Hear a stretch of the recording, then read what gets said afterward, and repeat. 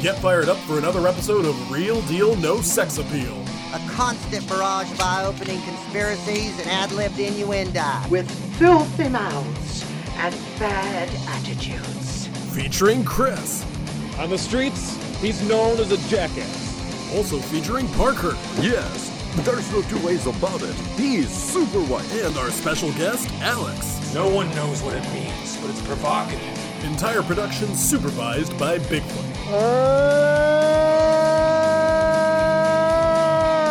Now, let's join the boys for their latest episode.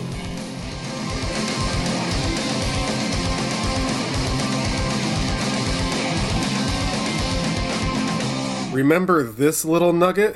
We watched Spider-Man 3. I thought you guys liked Sam Raimi. Me too. Used to. You know, I liked it more than Parker did. Parker didn't like Oz the Great and Powerful, but this is the one where I'm just like, okay, this one's a bit rough. Well, at least Sony learned their lesson by like jam-packing this full of shit to the point where he was like, I'm not making a fourth one, I'm out of here. Glad they didn't do that again in the same franchise 2 movies later. We're going to reboot this whole universe. Or what if there were also 3 more villains? Like, Yeah. good. Well, I'll tell you this. I like this one more than The Amazing Spider-Man 2, but I had to think about it. But before we think about it, Parker, do we have any news? Look, I'm not saying I want to see Aquaman 2. All I'm saying is that every time DC pushes one of their big movies that they care about, you know, like everything is not Blue Beetle, it's like, guys, screenings came out. This is the best DC movie since The Dark Knight. People are going to love it. And then this one comes out. They're like, yeah, people are walking out. They're furious. Fuck, dude, I have to see this movie. I can't wait for that to be a week 1 episode when it comes out. Right, yeah. Oh my god. I went from like, I'm never seeing this piece of shit. That first one was 3 hours and I hated it, to like, they've been reshooting this movie for like a year and a half and people are still walking out. Is this gonna be good?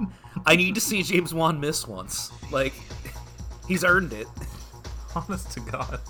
Yeah. I mean, I would call Aquaman a miss, but also, Yeah. and it made $1 billion, so what do we know? Right, exactly. That man's making money from 3 franchises this year. Do you that he think hasn't maybe... done shit with. Do you think maybe like the walkouts are people be like, oh, it's Amber Heard, I like Johnny Depp, and they're doing like a men's rights activist sort of thing? It's a possibility. I don't know. Anything's possible. But Yeah. like, that man had to cobble together Furious 7 after Paul Walker died, and this movie put him in the hospital. Like, this is gonna be so good, dude. I'm all in. Call that movie The Matrix, because we're in that bitch and we can't get out. Also, I double-checked. It is still, in fact, coming out in December, apparently. It Are has you not been serious? pushed back again. This year? Apparently. I just assumed Sometimes you just gotta power through. Like how we got to watch Wonder Woman 84 during the pandemic. That's right, yeah. That was such a magical day of like, hey, you guys should really check this out and trust me. You went to a theater instead of just turning on HBO Max. You beautiful little autist. I love you. Okay. All That's right. what we're here for, buddy. Yeah. All right, should we get to our jerks of the week? Absolutely, we should.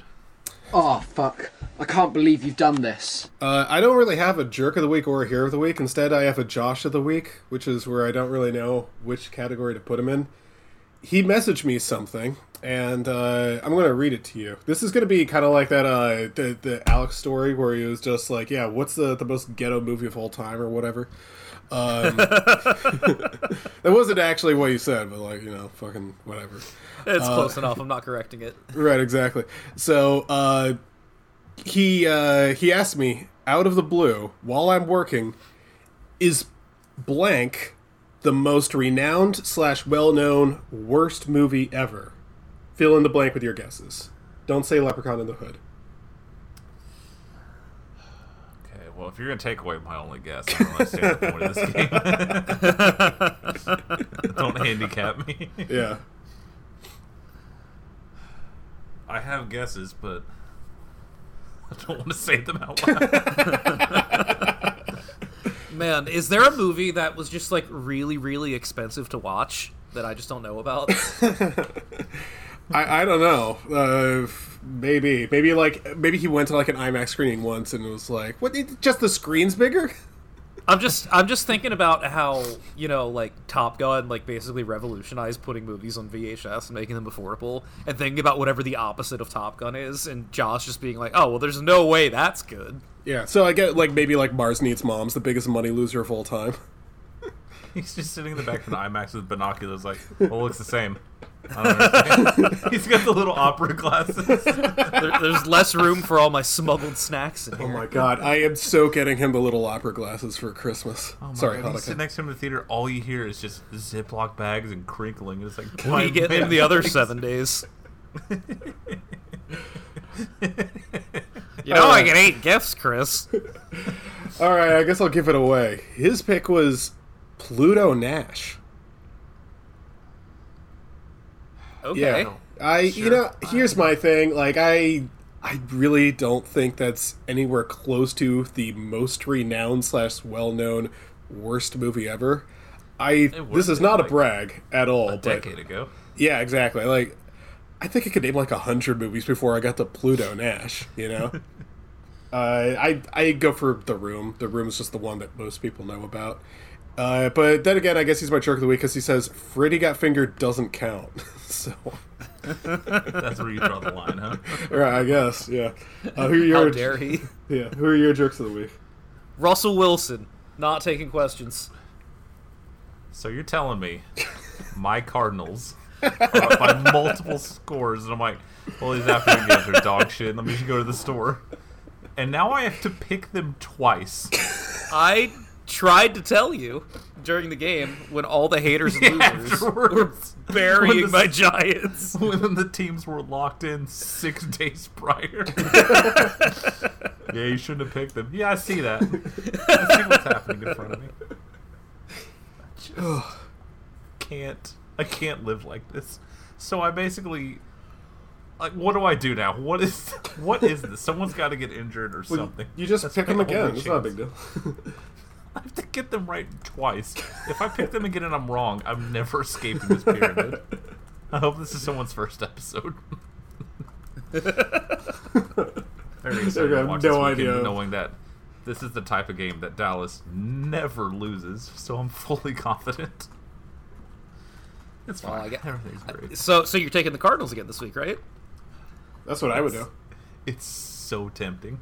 Just to bet against my own happiness, because I have a lifetime of watching, like, oh, we should win this by 30, and then just sitting there dead-eyed with the Kubrick stare at like 2:30 in the afternoon going, what do you mean you have 80 yards passing? How's this happening? I don't know, man. Like, look, I don't think the Cowboys are going to lose. Their defense looks sick. What could possibly go wrong? All it takes is one. Oh, he's slow to get up, and this house of cards is fucking crumbling. When has one of your good linebackers ever got injured? I have watched the video of Dak throwing that pass that hit Sauce Gardner in the chest and he dropped it like 7 times this week. Like, yeah, at this point, he's overdue for like 3. Like, it's just the team that he does it to. It's just saving them all up. Yeah, this is going to be fun. Okay. Oh, this should be, you know what, just write this game off. Next week's a bigger... Hit him in the hands again, did you? All right, well, maybe you didn't see him. You didn't see that free safety. All right. Well, I guess we can get into what we watched. I'd like to shout out you guys for reminding me about my assignment, which I did watch this week. I had to watch the first episode of Season 1 of Bully Beatdown. Hell yes. Yeah. Oh, speaking of, man, UK banning that fucking bully breed. We need to bring Mayhem Miller over there. Yes, indeed. This is hosted by Jason Mayhem Miller.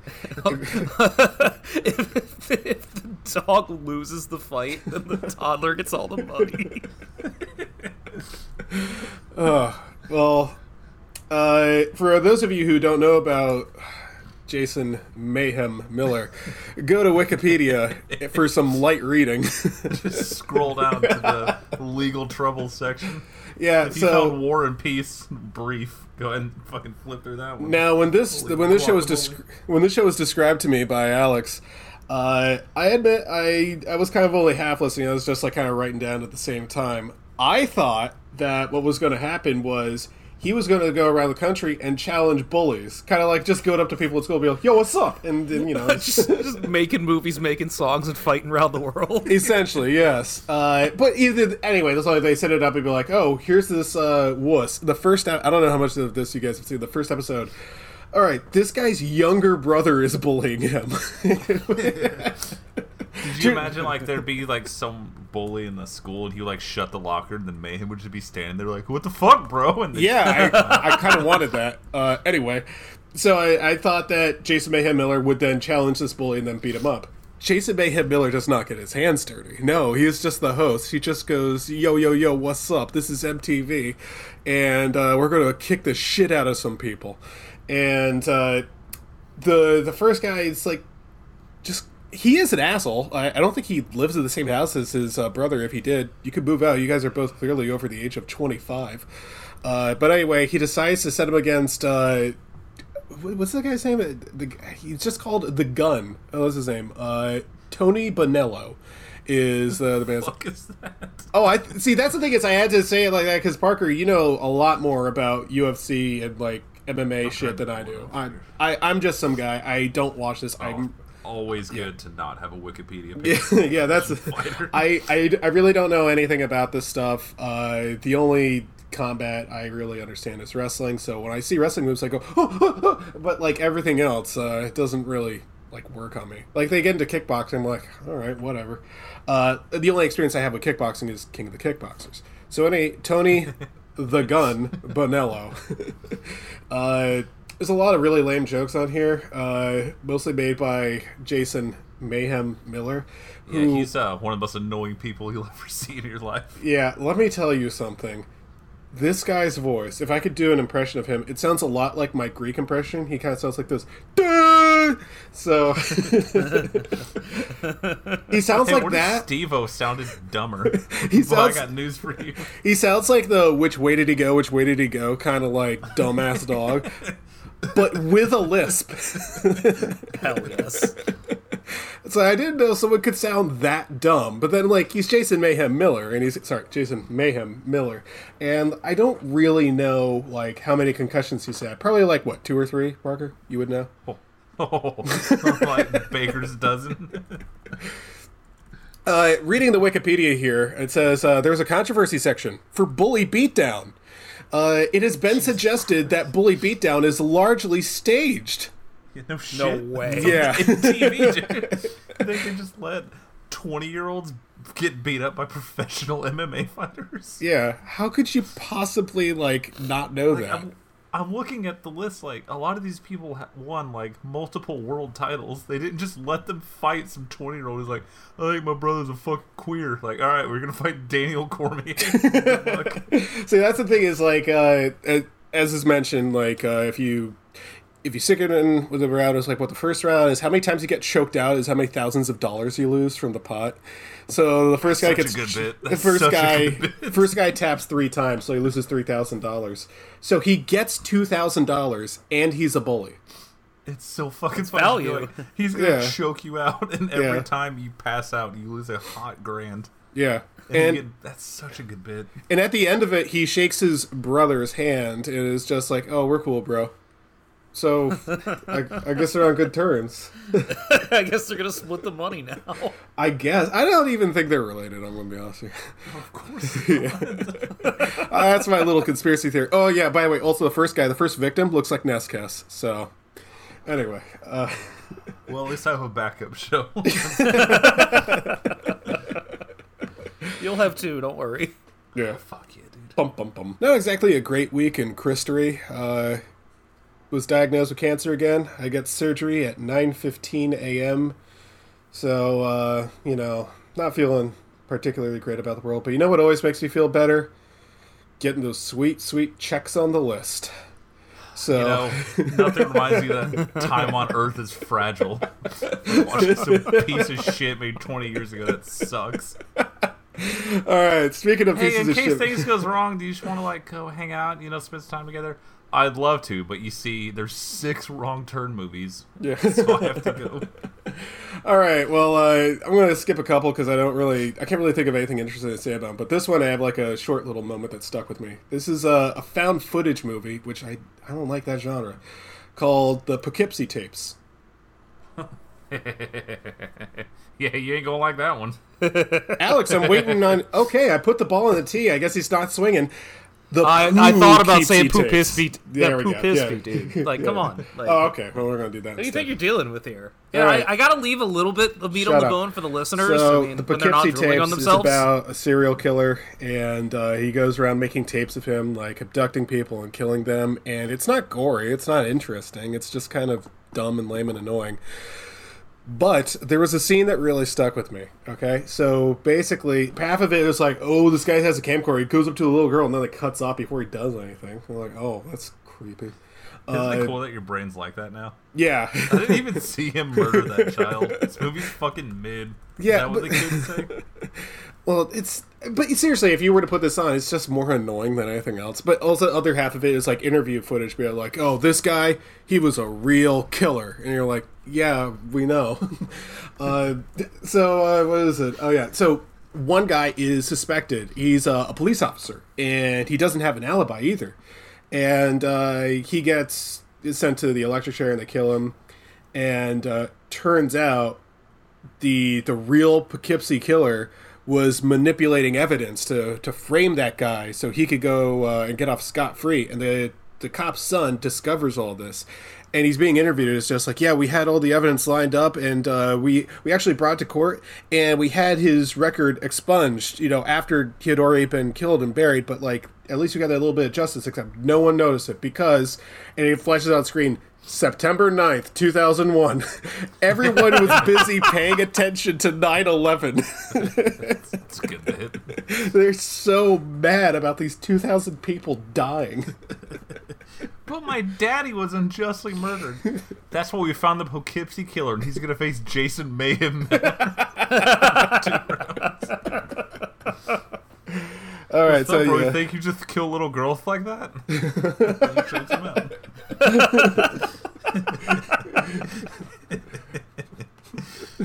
Rules. I'm so happy for you.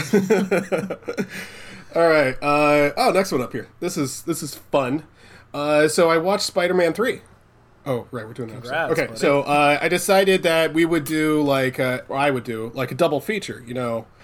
Spider-Man 3 and also the same day The Dark Knight. And it's kind of cheating because The Dark Knight's like a good movie, and I also watched it at the Alamo, so it's kind of a better experience. And I've talked about The Dark Knight enough on here. There's not much that I can say on here that I haven't said already.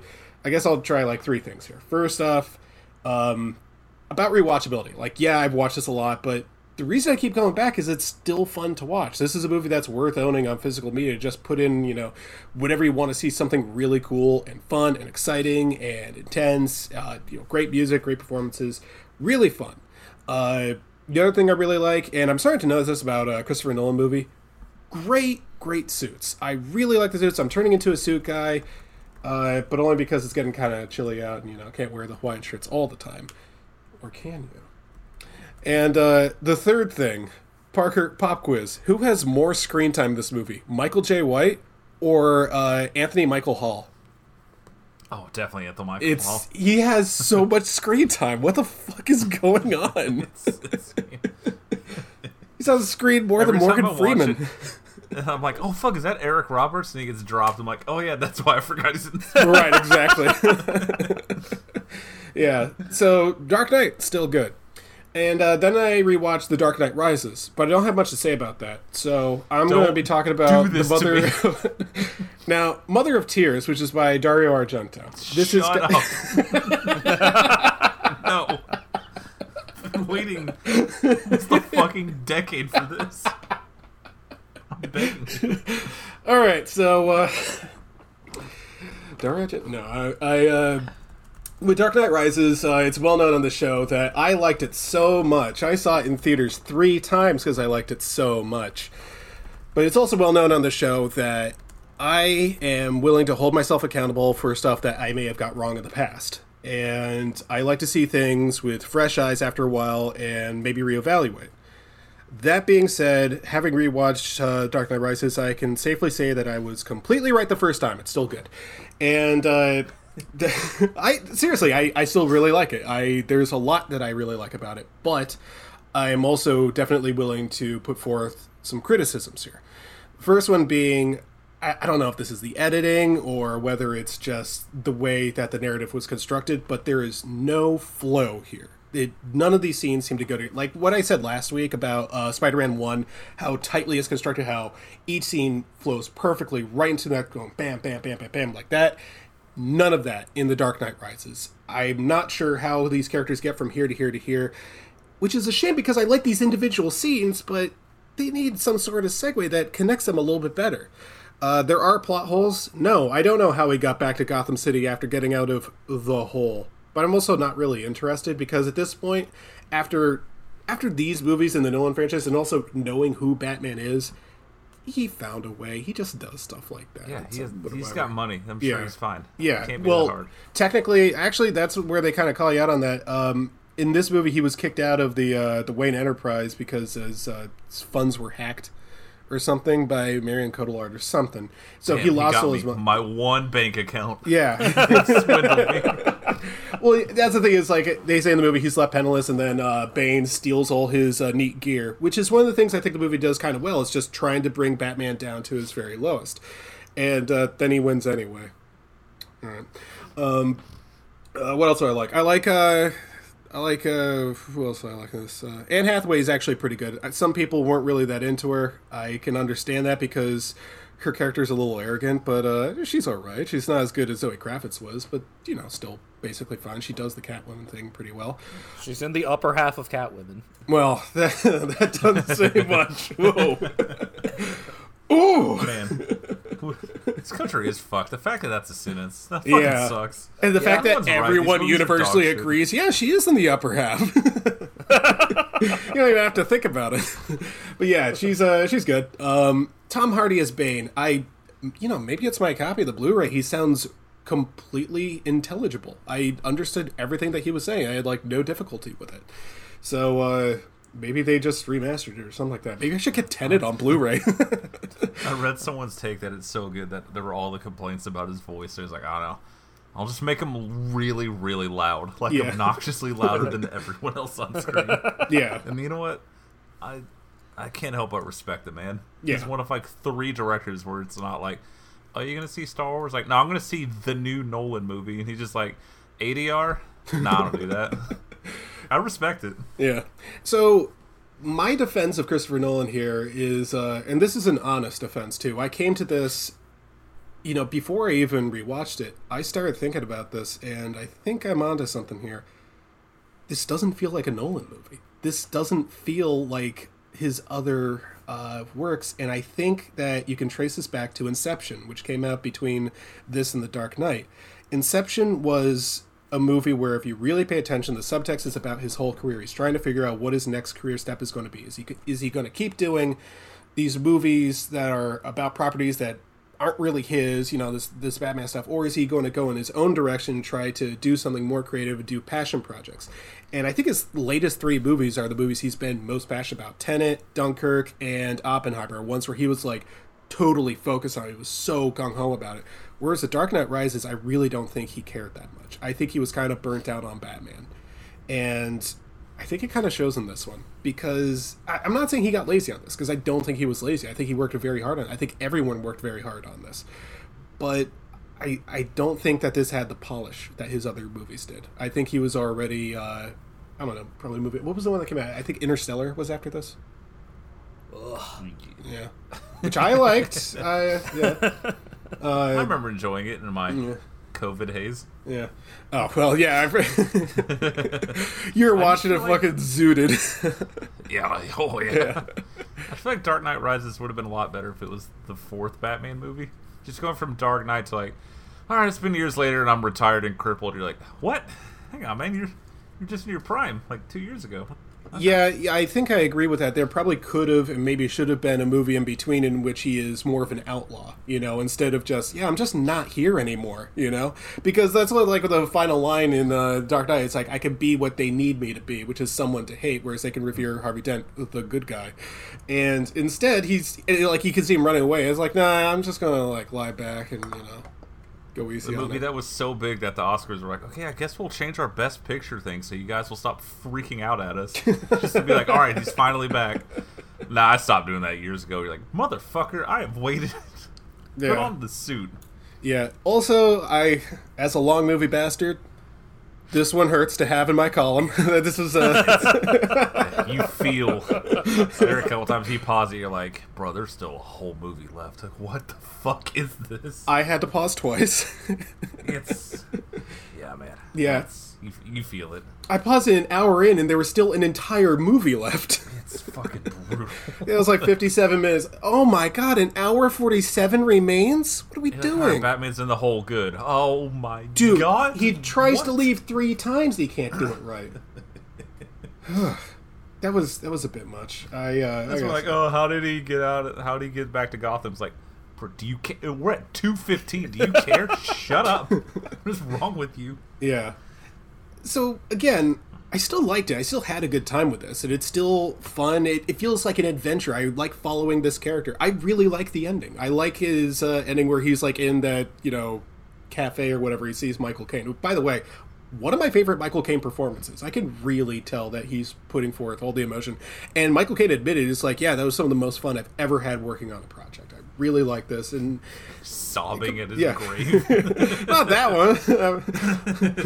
I like the stupid little look he gives at the other. Yeah. I do like this movie, and here's the thing, though. I think one of the reasons I liked it is I've mentioned this about get your bingo sheets out. Silent Hill. I like Silent Hill 1 and 2, and Jesus. I get kind of bored with 3. I'm going somewhere with this. I really am going somewhere with this. Because I get like Silent Hill fatigue. I'm like, oh, I'm kind of sick of playing these. I always play them in order. If I had watched Batman Begins and then The Dark Knight and then Dark Knight Rises, I don't know if I would have liked this as much, because I think I would have been burnt out on Nolan Batman. But because I just watched Dark Knight and then Dark Knight Rises, I think maybe I was a little bit more into it. So if you're going to watch 2, you're obviously going to watch the first 2, the really good ones. But like with Dark Knight Rises, is it the worst Nolan movie I've seen? I don't know. I'd tie it with Insomnia, and I liked Insomnia. So it's, it could go either way on that. Was it worth seeing 3 times in theaters? Yeah, I had a good time. So, whatever. So Dario Argento's A Mother of Tears. You don't have to do this.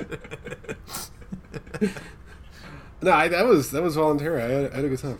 Anyway, Mother of Tears by Dario Argento. Actually, an interesting thing to say about this. One of the benefits of watching the list is having this knowledge of where people started off in their careers. And Dario Argento was well known as the, I think it's around giallo genre in Italy, which I think just means, there's a lot of blood and it's really red. He made one good movie, Suspiria, and everything else besides that has been kind of like dull. But I didn't mind Mother of Tears that much, and I think everyone else hates it because this came out in 2007, by the way. And it's that one? yeah, everyone hates this one. It was like, oh, the effects are really shitty, and it looks kind of bad. And as I was watching, I was like, oh my god, I think this is like, he's trying to tell people, look, this is what I built my career off of. This is, it kind of feels like a throwback to his early days. Does it make it better? In a way, kind of. I kind of feel like this connection, it almost feels like a nostalgic movie. It's been like, yeah, this is how I used to make movies. This is for me. And, I kind of appreciate that. Next 2 are really boring.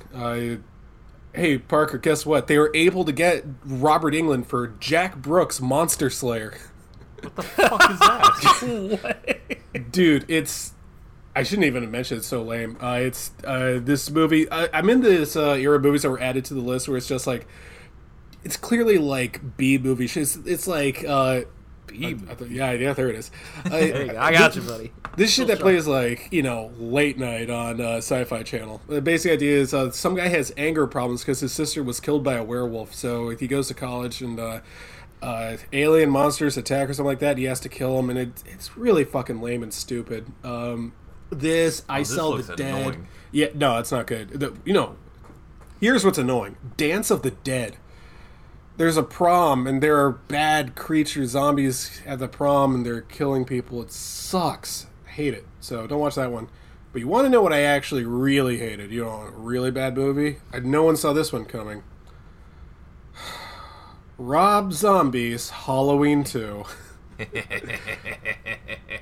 Now, buddy, Parker, how could you hide this from me? Parker, have you seen this one, right? Yeah, I think you saw it. Yeah, you gave it a 1 star, which is how I gave it 2. Now, Alex, you have self-control, so you've never seen it, and also let me tell you, it feels amazing. Also, I'm gonna hope that you're not familiar with like what happens in the movie, right? I guess you idea there's like clue. I mean, well, you could probably hazard a guess that there's going to be some tall guy wearing a white mask. He goes around stabbing people with a knife. Actually, that's incorrect. I don't think he has a lot of knife work in this movie. It's mostly just killing people otherwise. Parker, you mentioned that this is a loose remake of Halloween 2 by someone who wasn't John Carpenter. Well, how much did you like that opening sequence in the hospital? Yeah, that was so much fun. It was just like all of the original Halloween 2 crammed into like 10 minutes. And like, actually, that was just a nightmare. And you're like, cool, fuck you. Yeah. Was that Octavia Spencer as a nurse? Sure was. She got murdered. Yeah. Does the bring back the fucking hot tub kill at least? No, it doesn't. No, they don't do that. So here's the thing. She just has a prolonged nightmare. What was it about, like him finding her in the hospital and killing a bunch of orderlies? Yeah. And then she's just like, wow, that'd been really scary if that happened for real. Yeah. Anyways, off to school. Yeah, so fucking Halloween 2. I think I mentioned what I really disliked. I strongly disliked, I'd say actively hated about Rob Zombie's Halloween 1 is that it gives too much backstory to Michael Myers. We shouldn't know too much about him because he becomes a lot less scary the more you humanize him. Additionally, he does the same Rob Zombie shit that he does in everything. He uses gore as a substitute for actual terror, and he uses swear words constantly. He uses the word motherfucker the way that most people use a comma, and his wife is in it. Oh, yeah. Guess who makes a return? That's a ghostly apparition.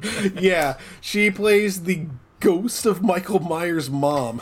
It's so good, dude. Fuck yes, dude. Yeah. Every time I think of his first Halloween and people saying like, I mean, but yeah, don't you want more backstory? I just think of fat little kid Michael Myers crying on the curb while that song plays. Dude. Because he got bullied by his mean parents. Yeah.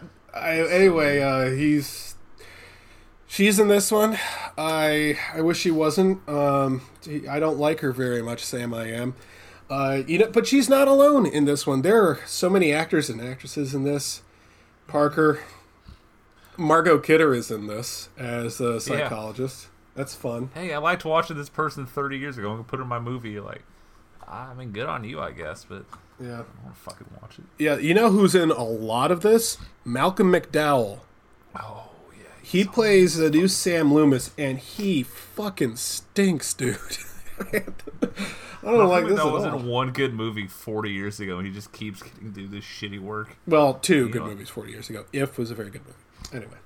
And the other one is obviously Milk Money. So anyway, I will say I'm not proud of myself that I laughed at the cameo from Weird Al Yankovic. That's pretty good. It was actually a really funny joke. What the fuck is this movie?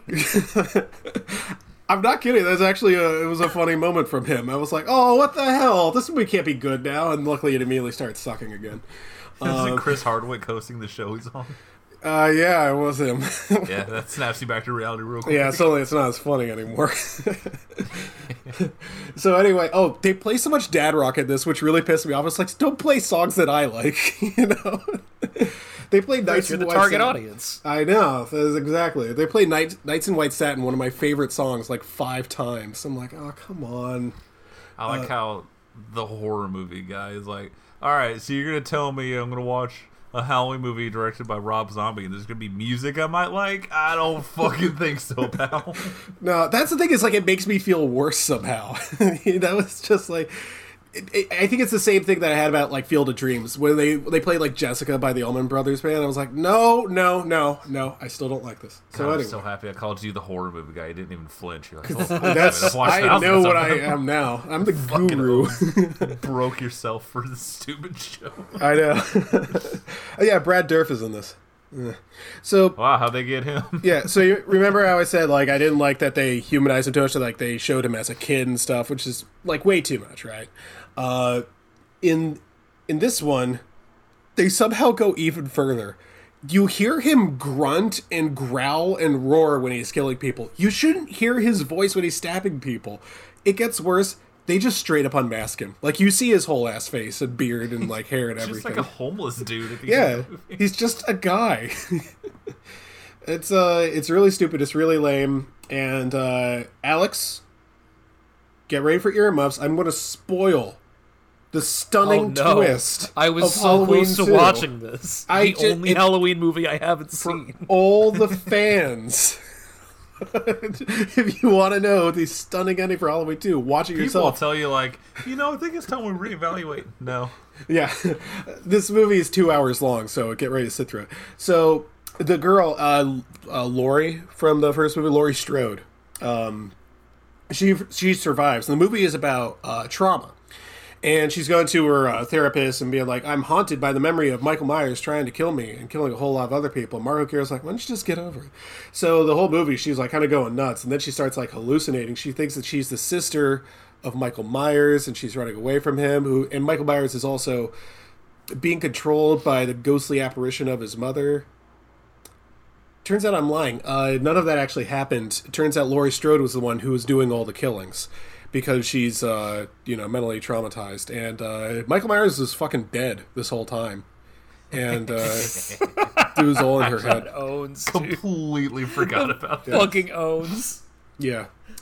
So here's my thing. Like, ultimately, I think I mentioned this to you, Parker, and you agreed. It was like, the idea is like, horror is back. It didn't go anywhere, all right? We've had a lot of really good horror movies recently. Here's a good one for you. The Invisible Man, Malignant, Barbarian, Mithrigan. Those are really good movies. We all had a really good time with it. And part of the reason that those movies are so good, and part of the reason that we watched them, is because they were interesting. Like, the trailers looked really interesting. You're like, oh, I wonder what's going to happen in this. Like, maybe this is going to be, like, a lot of fun.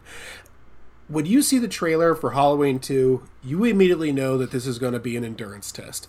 Because it used to be with horror movies, like, oh, I'll take my date out to this movie and be like, oh, I like horror movie, you like horror movie, watch this. With a movie like Halloween 2, you kind of just have to sit there and be like, oh, God, is this fucking done yet? I don't care. Like, even, like, the most violent kills in this, it's not scary. It's just kind of gross and dumb and annoying and way too long, by the way. You don't care about these characters. You're not curious about what's going to happen. And even with the most bogus fucking twist in the world, I mean, I would much rather be watching Mithrigan or The Invisible Man or Malignant or Barbarian. Those movies are fun. Those movies are enjoyable. You want to know what's going to happen there. With Halloween 2, again, as soon as you see that trailer, you just want to avoid it. Unless you have a list that you want to complete, in which case, you gotta get to it. Me, every time we go to the theater and the group was like, are you sure you don't see The Exorcist? That's it. That's going. It's fine. I'm leaving you alone. I'm going. I'm not going to not see a movie. I got to have shit to talk about. That's exactly what I was thinking of. Anyway, I guarantee that shit's going to be 2 hours long. I'm already getting mad about it. Next one, final one. 151. Sorry. Yeah, no, you're good. You're good. Final the first in a new trilogy. Did they? Well, they didn't actually say that, right? Oh. Hey, you guys like those new Halloweens, right? How about a take on The Exorcist? I want it. Okay. I'll have to deal with that. Movies are good, actually. I'm glad we have the list. Yeah. Chris is completely right. Horror's never gone anywhere. Yeah. So, horror's back where it belongs. All right. Next one. I found a documentary that I really like called Telemarketers. And it's on Parker, straighten that tie. Let's get fucking ready. Talk about my good friend, Pat Pepsi. So, I've been thinking about him all week. I'm glad that I did a good enough job of not telling you too much about this, so there's a lot of meat on the bone here. Because, man, I knew you guys would fucking love this. Yeah, this is very good. like, Parker so this Code. aired 3 weeks in a row. Yeah. If I had been watching this live after episode 2 and I just spent a week thinking like, wait, is Pat dead? I would have been so upset, Dude, You realize, like, we haven't seen a second of him in current day yet. Like, Yeah. What the fuck is going on? This is meant to be binged. Fuck HBO Max for, like, saying, oh, you gotta wait to see the stunning conclusion. No. I need to know now. Yeah. I would have been so mad if I had to wait week to week for this shit. Exactly. So, I would not have finished it. I mean, I would have, but... Now, Alex... It would have taken me a month to be like, oh, yeah. That thing. Sure. Right, I also that, yeah. Alex, you said when you watched that you kind of had the feeling as you were watching it of, like, you don't know how much is real and how much is not because, like, people do, like, a bunch of fake shows. We've seen enough found footage movies to know. Yeah, But you're not wrong. Now, that being said, I didn't have that feeling while I was watching it. I was totally like, oh, yeah, this totally... obviously actually happened. And I don't think that speaks well for me. Perhaps I'm just too credulous about some of the most insane shit I've ever seen on the screen. So, it would be one thing to just have the insane footage from this telemarketing company from the 90s, but the way that it's treated as like a completely serious true crime documentary at the same time, I'm just sitting there like, alright, they're making fun of somebody. And it's probably supposed to be me, but I'm too smart for it. yeah. See, I gotta tell you, I'm familiar with call centers. I've never worked in one, but I've seen like pictures of what they look like. It's basically what they showed there. It's just a line of computers and people on headsets being like, just like deal with a bunch of hangups, you know? So anyway, what I was immediately surprised about is they just kept filming at work the entire time. They just kept getting away with it. If I was the boss, I wouldn't let them film. They were doing some clearly like awful shit, you know? Oh, you mean Big Jim? Well, Dude. thank you for introducing us to our first cool guy. This is like honestly, the entire conversation around Big Jim is the biggest reason that I was like sitting there like, all right, well, this is clearly fake because you're giving me an intro to this guy. Now, Big Jim, he must have been like 400 pounds, like he's some fucking mafia hitman. I do like that everyone was just like, oh, dude, I fucking love Big Jim. I mean, that guy in the first episode where every time they cut to him, he's just wearing his Orioles hat and he's holding a beer. You're like, this guy gets it. Right off These the guys bat. are all northeastern trash. Yeah, exactly. This was not like a jumping off point. Like, yeah, I worked this shitty job, but then I went back to school. I was like, no, it's been a straight path. That, by the way, I feel it. I feel it 100%. Yeah, I had like so many moments where watching this, I felt on the one hand I was like kind of happy. It's like, you know, felons need jobs. Like it's really tough to get reacclimated into the world, and especially to get like hired. You know, like if you commit a crime and you come out, a lot of places just aren't even going to give you the time of day. But, you know, hey, give them a job. This pays pretty good money, apparently. You know, maybe they can get their life back on track. They could raise a family, do something like that. And then you see one of them is, like, an actual murderer. It is clearly got some violent tendencies in him. That whole scene was like... and the thing is, like, oh, look, I was on mescaline, so it's okay. I'm like, oh, right, yeah. We've all been there, buddy. My old boss hired a convicted felon, and then the store owner came and was like, no, he murdered someone. You have to fire him. He's like, I'm not fucking firing him. You do it. So we learned a valuable lesson that day about background checks. Yep, they're quite important. And I can see, like, the environment that they had there. I like the idea of those people having fun, because that reminds me of some of my favorite experiences at the office, because it builds camaraderie, you know, that they're all, you know, working together. They're trying to, you know, get the job done. And we see that one guy's flat ass like 7 different times. That ass was, I mean, that's DGS right there. Can we talk about the head shapes in this movie? There are some. Oh my god, dude, what is going on in New Jersey? These people look like the hills have eyes. They all look like Ninja Turtles villains. It's so cool, dude. That one guy's face, you know who I'm talking about, whose name I can't recall. You know the one. Ghoulish looking people. God bless them. They're the working class of this great country. Exactly. See, that was the thing. Springsteen was singing about all of these freaks. Because I keep thinking about, like, what if I lost my job? Like, what, God forbid, heaven forbid, what if I lost my job? What would I go out and do? And my first thought is, God, I hope not this. You know? I guess I'll just do heroin and call old people all day. Yeah, seems pretty probably sick. Do a fair amount of heroin, you know. Just like the way it split up, I was enjoying episode 1, but it hit a point where I started to feel like, okay, I think I'm laughing like a little too hard. Like, especially like watching a guy nod off from heroin, snap awake, and then like make a call. I'm like, that seems kind of like exploitative. He's paid $25. And then you realize like, oh no, he's like the driving force behind this. So actually, I'm good. I'm There enjoy is this now. a lot of Pat in here. Oh, so much. And somehow not enough Pat. Yeah. Such a good At name. one Such a point, fun he name to he say. disappears. You're just like, where is Pat? Season or episode 2 ends on a cliffhanger of like, yeah, he just went off the grid. I haven't heard from him in years, and he's like exploring these. Speaking of Blair Witch, that fucking underpass he's looking, Dude. Oh yeah. looks like the abandoned house at the end of the Blair Witch Project. It It's really like, does, yeah. Oh my god, is he gonna find his fucking corpse under there? And it turns out he's like, nah, I went to rehab. You want to look at these people again? And you're like, fuck yeah, Pat. Yeah. Let's take them down. By the way, Let's I take 'em all down. want to say something here about the whole structure of this. I think if Telemarketers communicates any message, it is this. It is really hard to make a documentary. Oh, yeah. It is really, really hard because these people made this over the course of several years. And I have to admit, part of that is like, look, working with Pat Pepsis can't be the easiest thing in the world, you know? Showing up at the airport, taking the hand, and going, no, we got to drive 3 days instead. That would be the end of my involvement. Yeah. All right, well, I got shit to do, man. I got to go. Yeah, and I speak from a little bit of expertise here. Someone with a journalism degree. It is not easy to interview people, but it's a hell of a lot easier than Pat Pepsis makes it seem. Well, it does help when you get your interviewee's name right. Yeah, well, Them driving all that way and him just whiffing it because he got the guy's name wrong, and that was their only chance. It's so fucking good. there he is. I want him. Oh, dude, that's not Yates, that's Yo's. It's almost as good as when he's doing the stakeout for the police union guy, and they see the barbecue truck, and he just stuffs his face with barbecue and there's a chase after him. His hat flying off because he runs off so quickly to try and interview him. Also, him just like going to Houston and be like, well, I'm in Houston. It's just cutting to him buying a cowboy hat.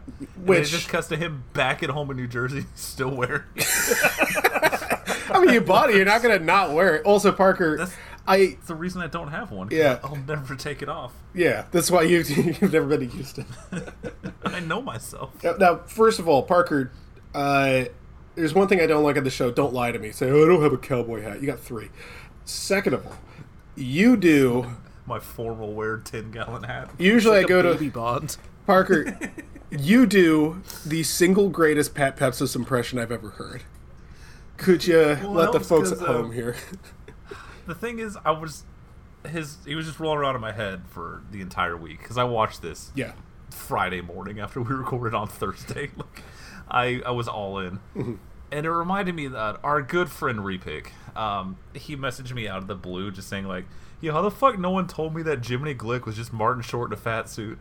Which is an awesome message to get out of context. Yeah. And then I realized like, oh, like, Pat Pepsis is just Jiminy Glick coded. Like, he's just a fat moron who keeps asking the worst questions. Senator Pat Pepsis here. Making these calls is bad. Why do you do it? And they're like, I have to go. It's like, we almost had him.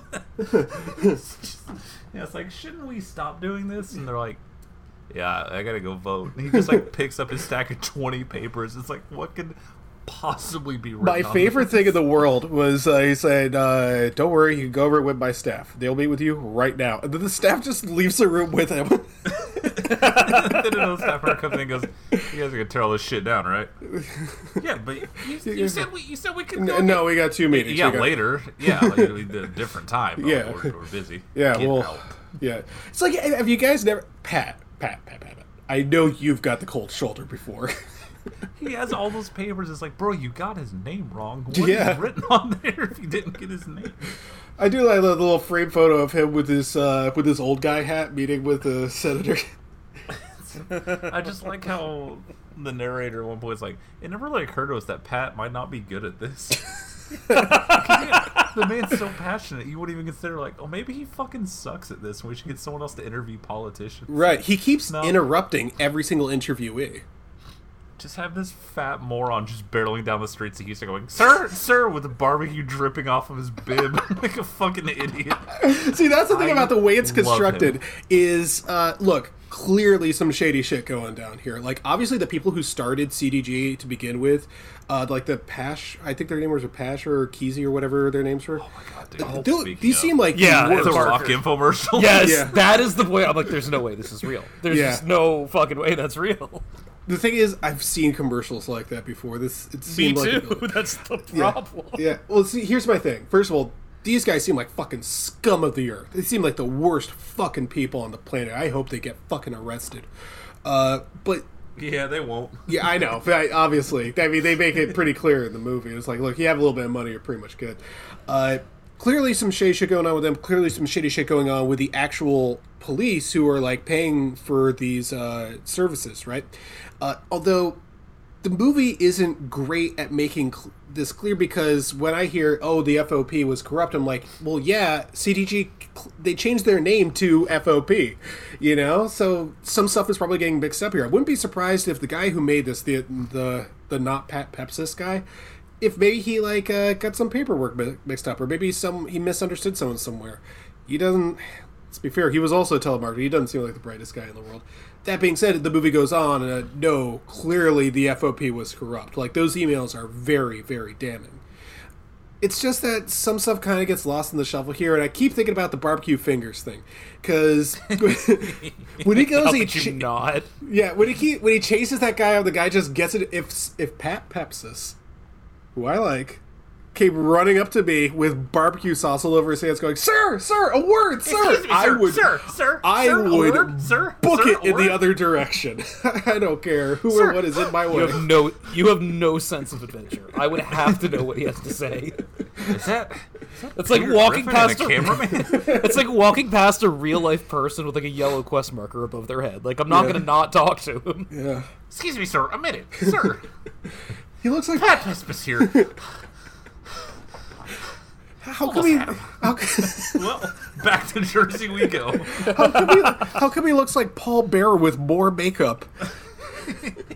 He looks like he's been embalmed. He's so cool, dude. So anyway, my thing about that scene is that scene in any other investigative journalistic documentary, like if that was in a Michael Moore movie, right? You're like, oh, that shows they don't want to talk. They don't want any accountability. No, that guy don't want to talk about Pepsis, you know? Like, imagine that dude just sauntering in with his one fancy jacket he has that just looks like a blue picnic tablecloth. Yeah. Just sitting down with that stack of papers. Sir, dude, when he tries to play the audio and he just keeps fucking up on his phone. I'm so glad HBO left that in, like, by the way. What the fuck? Yeah. That's so fucking, like, what is this? I would think it's a bit. It's like, okay, very funny. Like, everyone knows who Borat is. No one's gonna fall for it. So this is not very good with technology. Sorry, sir. Sorry with technology. It's like, bro, your job was phones. That was your only job. There is a lot of smiling politely in this movie. Oh, you're doing such a good job. Yeah. They should have just told him he has special needs. It would have been a lot nicer to him. Right, exactly. Hey, Pessimist, you're a couple questions. Uh-huh. Your impression is so good. You wrote, that's a lot of big words on that paper. Did you write that by yourself? I had some assistants. Now, the CDG, and they're like, fucking, what are you talking? Who are you? So the one that gets me is, I keep coming back to, like, you said that fancy jacket that looks like a blue checkerboard tablecloth. What I said about the Nolan movies with their good suits and everything, that versus his fucking suit. I want him in a Nolan movie. You know the other movie I was thinking about when I was watching this? I kept thinking about American Movie. Remember that one, Parker? Oh, yeah. Yeah, I got a lot of those vibes here. I'm on their side. 100%. Yeah. He would have sobered up and then lost all of his money funding Coven. Fucking moron. I love that. He's my hero. Thank you for reminding me that's pronounced Coven. The fucking reveal of, like, yeah, we split up, but also she got cancer, so now we just live together every day. It's like, that. like the most wholesome life I've ever seen. It's like, yeah, we're together every day, you know, we're each other's whole life, and he's just sitting there playing a guitar that's not plugged in, and the strings are all fucked up. You're like, man, Pat. Well, hold on. Let's not cast stones at guitar players, because he's better than I am. They played one of his songs on the radio. He's like, yeah, pretty much sound like this. And he's just going, yeah, it's actually kind of easy. It's just the one note over and over. You're like, I know. Yeah. Now, an important thing about this is that there are a few groups that we as a show hate more than journalists. As a journalism major, I feel like you would agree that the most annoying goddamn people, all these fucking Twitter journalists. Yeah. And when I hear someone say that they're an independent journalist, I think of the most annoying people on earth. And Pat Pessimist would unironically be like the realest dude to ever work at Vice. Dude just did heroin for like 15 years, disappeared without a trace, and then just shows up unannounced, driving 3 days straight, blaring 90s death metal to get the jump on a bunch of crooked businessmen. You're right. None of those nerds have ever done anything that cool in their lives. He really is our generation's Hunter S. Thompson. I need to do Fear and Loathing in New Jersey with him. Yeah, I did some journalism, but check this out. I have sleeve tattoos. Like, wow, you're so punk rock, dude. Yeah, exactly. Pat Pessimist is real. There are a lot of, like, that exact type that you described, you know? I don't remember one of his names. There was a guy who used to do stuff like that. He was like this independent, and he was freelance and everything. He was such a bad writer too, and people thought he was cool because he was a leftist. Pat Pepsis. I thought you were gonna be like a nerdy journalist, but like you shave your head and you have a spider web tattoo. Did you kill anyone? Yeah. No. Okay, well, still cool, I guess. Oh, and you say fuck in your articles? Wow. Yeah. Hang on. They let you guys swear over there? Meanwhile, Pat Pessimist is just sitting in the fucking parking lot, just doing rips of heroin, getting cheese out of his goddamn mind and stealing money. Meeting with senators. He's getting almost getting shit done. The fact that this aired like a week later, that senator that blew him off is like, actually, I'm going to reopen the investigation. I guess that's power. That was an episode of Hey Arnold. That's where Mr. Green ran for mayor. The whole world saw the greatest journalist of our time clown this dude and him sneak out and be like, I have to go vote. And then he's like, I'm going to save face. I need reports from everyone about the FTC. Like, that's not bitch. Pat Pessimist wins. I like the idea of like people picketing outside his home and being like, "Why did you disrespect Pat?" I mean, but also like, if that were any other person, that guy would have been completely right to look at his stack of fucking papers shuffling around and be like, I'm gonna go do something else. But how dare you blow off Pat? Exactly. I have damning evidence. Hang on, I can't get the audio to play. He really does. I have to admit, like, if I were in his shoes, I also would have been like, I gotta go. Whatever. We will talk. I appreciate meeting with concerned citizens. Vote for me in the upcoming election. I'm out of this bitch. But you're in that car for 3 days, pulling over on the highway because he saw an alligator and wanted to throw marshmallows at it. And you finally get there. He just goes, Sir, is your name this? And the guy goes, no. And he's like, he's avoiding me. You're like, no, that's not his name. He goes, well, let's go fill up the car and go home, I guess. I would choke him out and leave him in Florida. I'd be so fucking mad. I did like that he interviewed one guy with like the police go like, did you know about this? The guy's like, no. What about this? No. Why would I? Those are not the answers you want from your guests on your documentary. So you weren't aware of the illegal funds? Like, no, someone gave us money. Why would I look into it? You fucking idiot. He was like, has anyone in your organization ever accepted bribes? He'd be like, I don't know. Sir, you know there's a camera in front of me, right? What the fuck are you doing? I hope not. I could pistol whip you right here and no one would stop me. The barbecue looked pretty good, though. Oh my god, dude. It looked real good. He agreed. Stop this whole investigation. I mean, wouldn't you? Same. 100%. No, he just comes sauntering down the sidewalk like serendipity, like, oh my god, fate has brought him into your lap. Get him, Pat. And he just, Sir, he's gone. All right, well, we gotta go. At least Michael Moore has the common decency to, like, edit that shit out, you know? I thought you were gonna say not run. Yeah, also that. I mean, His fucking Scooby-Doo ass sound effects. There's some body types in this thing. They're thick. Dude, that one guy who's voice modulated the whole time, he is as big as who's the fat guy again? Big Pete. I'm pretty sure that is Big Jim, dude. That's Big Jim. It's gotta be. Oh, you think that's Big Jim? Oh, Big Jim just got lap band surgery. Yeah, so he's only 350, I guess. That guy is enormous. 3 bills. He's also a piece of shit. He's just like, yeah, I like ripping off cops, whatever. I gotta make my money. Well, I won't say anymore. No, it's also about like, it's also. I mean, the other shitty thing about it is like hearing, oh man, did you hear about Joey? Oh, what was it, coke or heroin? But it is what it is. I'm like, it is what it is, man. It's like, bro, that's everyone you know. Yeah. With that being said, I also call centers at 40, my man. I also want to extend a stern wag of the finger to all the marks in this. That one crackhead that they get to call the guy, his phone dies and he calls him back and the guy still sends him money. What the fuck is wrong with you? That was divine intervention to save you from getting scammed. Yeah. And he's like, oh, sorry, I'm actually on the beat right now. I had to change phones. Like, this guy checks out. And you want $30 a month until I die? Yeah. So, kids, if you ever get a call from a telemarketer, hang up. Ask if it's Pat. Yeah. If it's Pat if he asks for Pespis, money, then I'm giving him money. Yeah. He's too good at it. To reach that tier? No, but I'll find a way, Pat. I love you. Yeah. Like, look, I don't want to be too mean about old people, but when it shows that news clip of that lady being like, "Yeah, I had to borrow money so I could pay this every month," it's like, man, you've been on this planet like 80 years. Do you not know what a scam is, you fucking moron? Like, that is, I will say, that is one thing I appreciated about the actual, like whatever journalistic ability was put into this movie.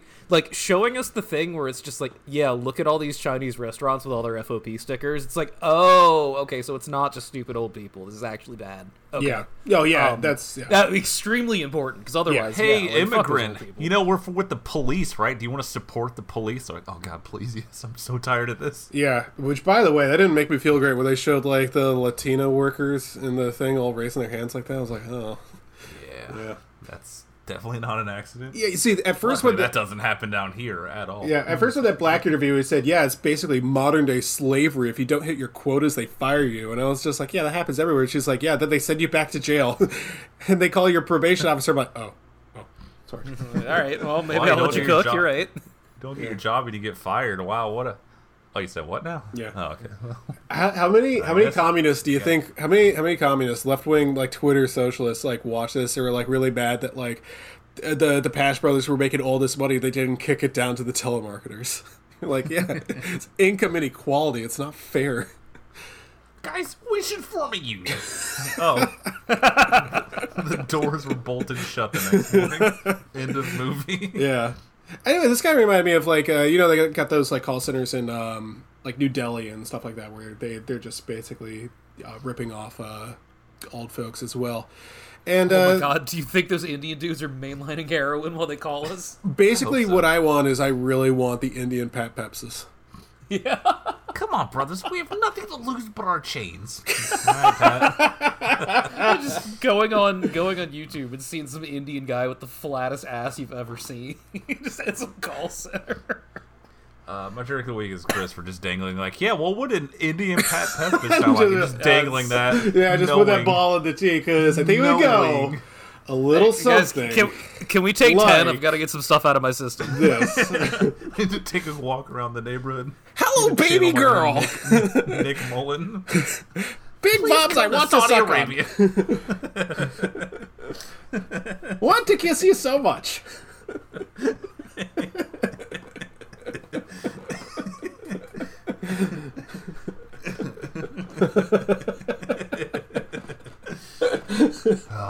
I'm glad there were multiple routes you could have taken it. I'm really happy you chose that one. This could have gotten dark. Yeah, it could have. But luckily, we're not that kind of show. Not anymore. No. Frantically pulling up the Tiger Woods text to read him in that voice. Oh, that reminds me of that ass that I own. Wait, we're speaking about racism. Remember last episode, Alex was like, "Hey, if you cut that, I'm gonna, I'm going to make you pick a 14. Pick another team. Yeah.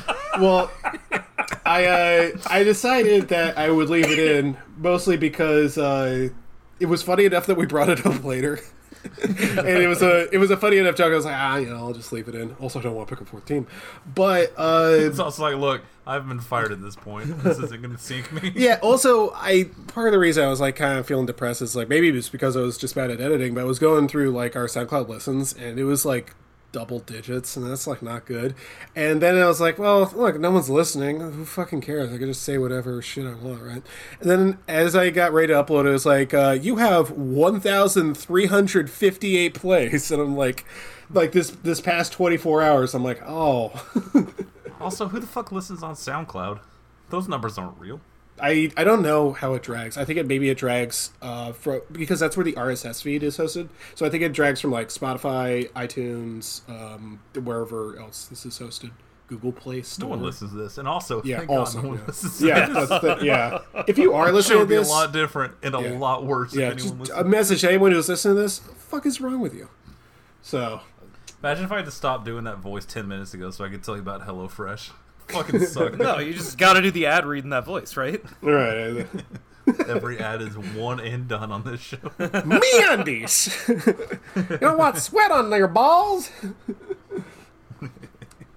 No, dude, Parker's reading it in a relatively normal voice, and like I do a Pat Peps is just constantly interrupted, being like, yeah, that's right, yeah, absolutely, yeah, that's what they don't tell you. They don't tell you. You don't want you fucking swamp ass.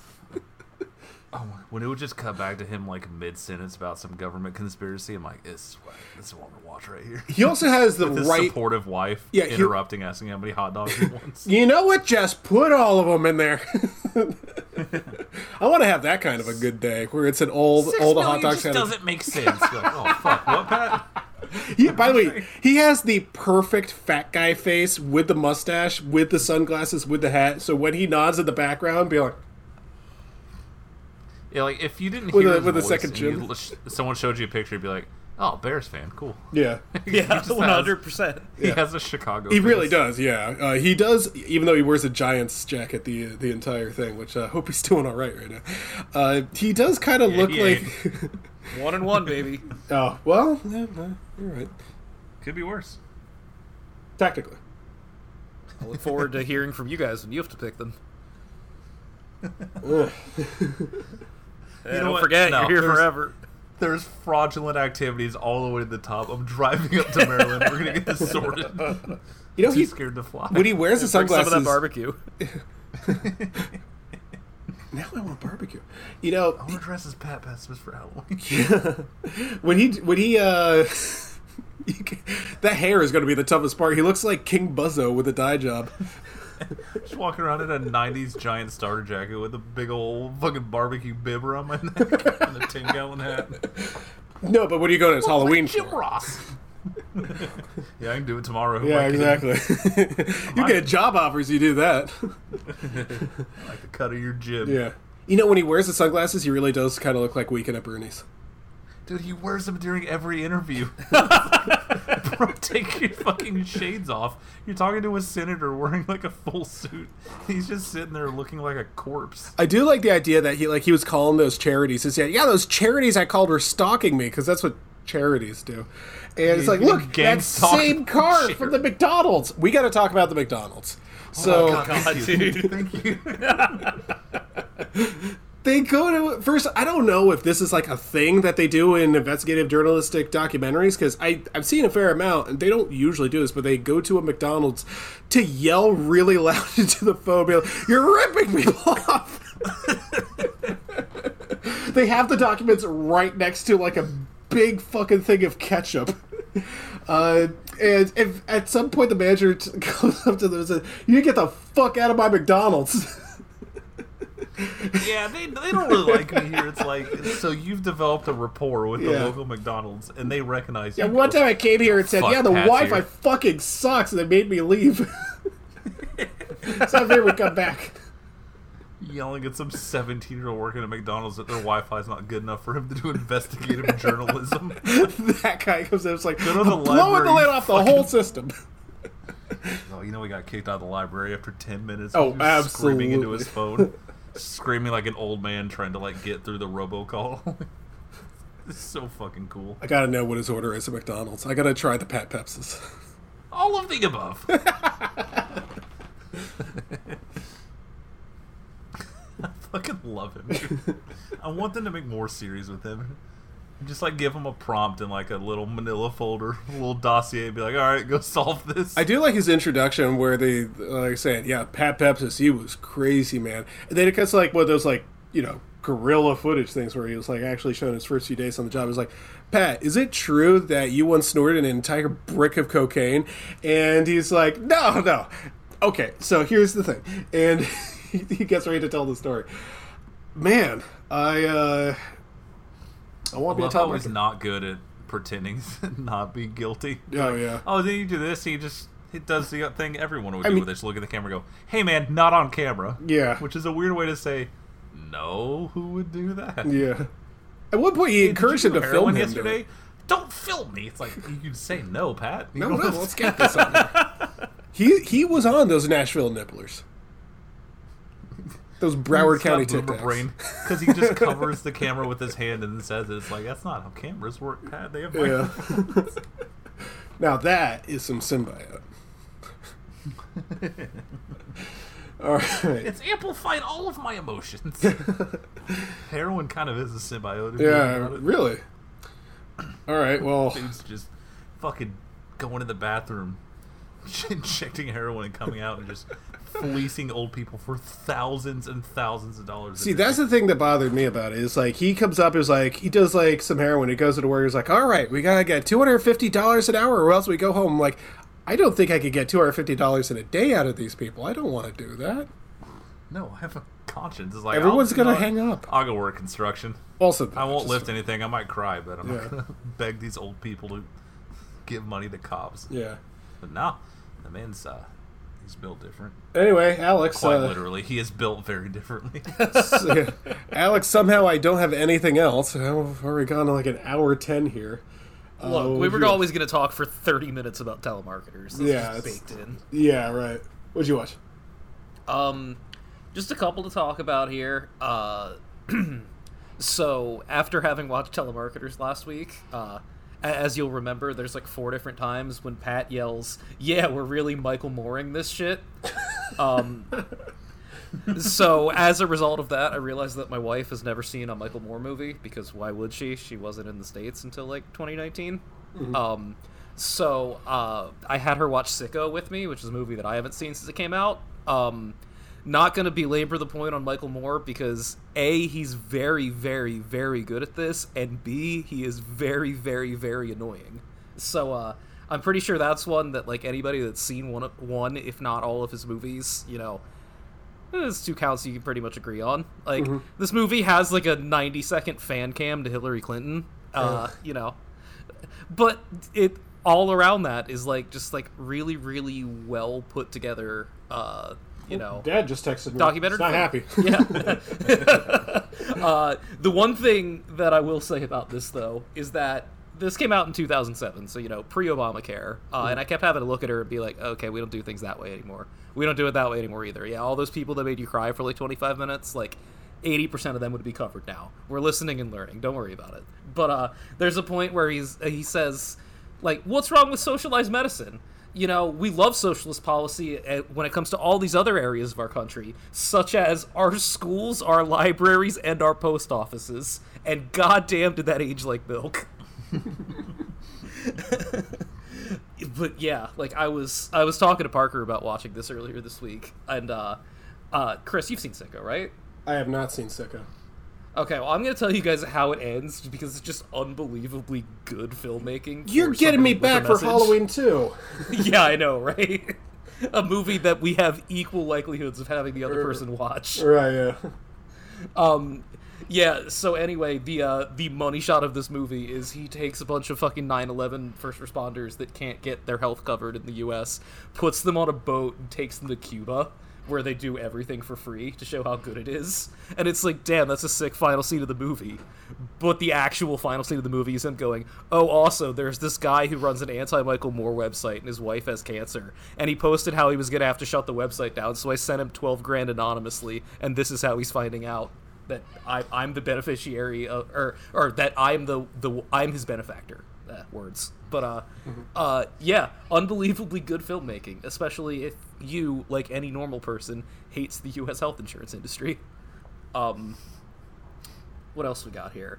Okay, here's a movie that I think I got a trailer for once, and I was just like, well, that's either going to be really good or really annoying, and I'm probably not going to find out until somebody else tells me. And then nobody else that I knew saw it, so I ended up having to be the guinea pig. It's a movie that came out this year called Theater Camp.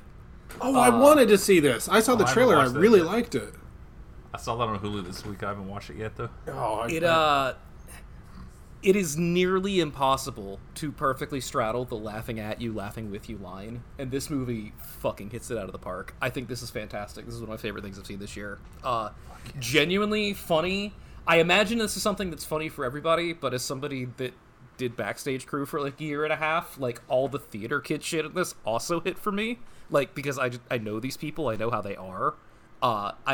There's a scene where they're all like getting to camp and getting their show set up, and one of the people that's in charge like mentions the lighting crew, and it's a cut over to these two fat kids who look at each other and high five, and it's like, yep, that was lighting.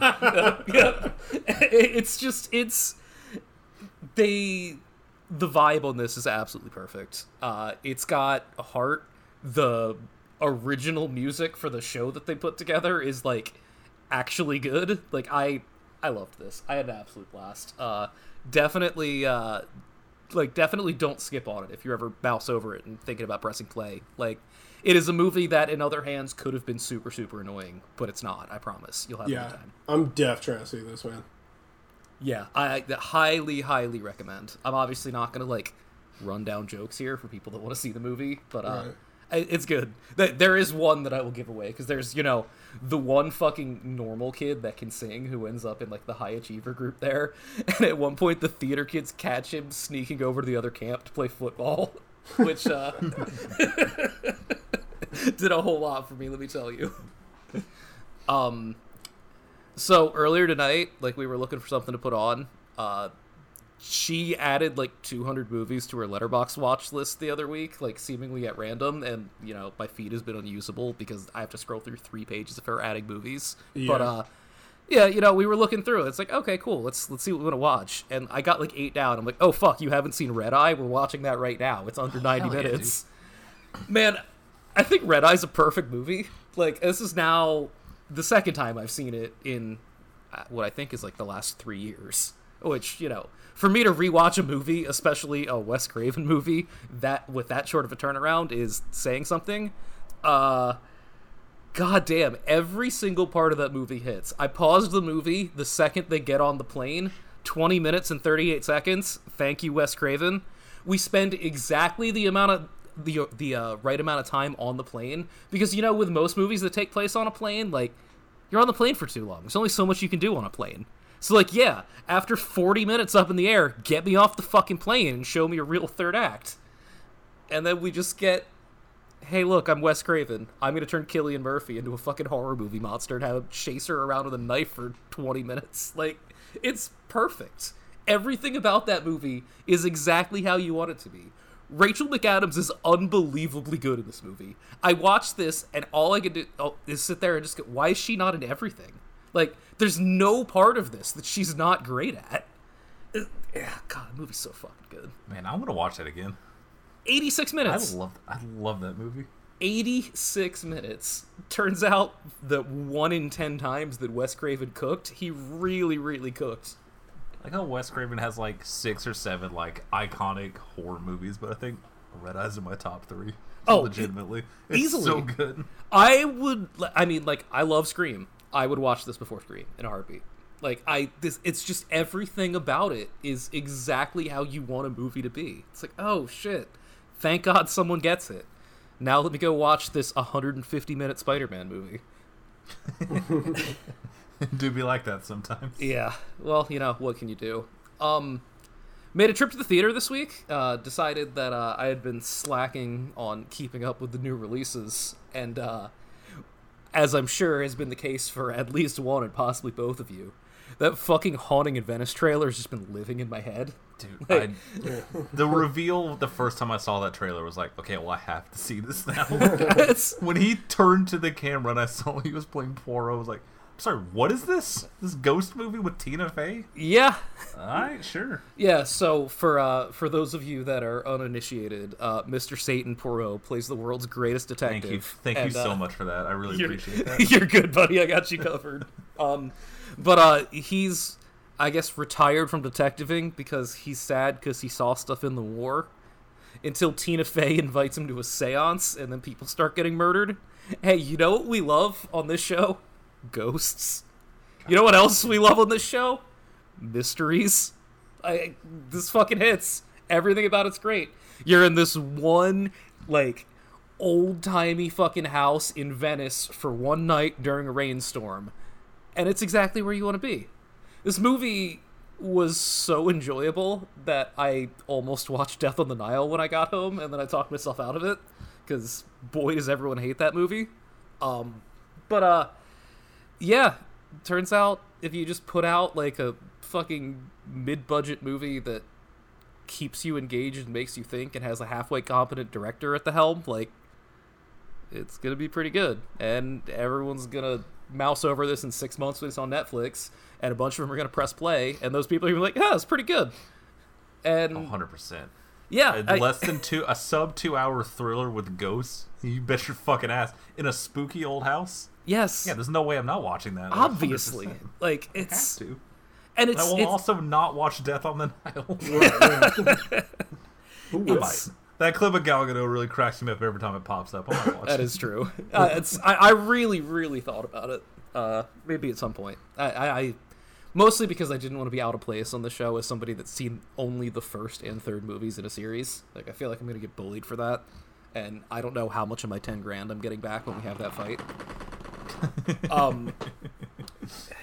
Yeah, no, absolutely very solid. I think Branagh is the perfect director for something like this because A, he gets names, and B, like, he's like the textbook definition of like a pretty good filmmaker to me, in that he does things that good filmmakers do, but in a way that's obvious to me, a moron.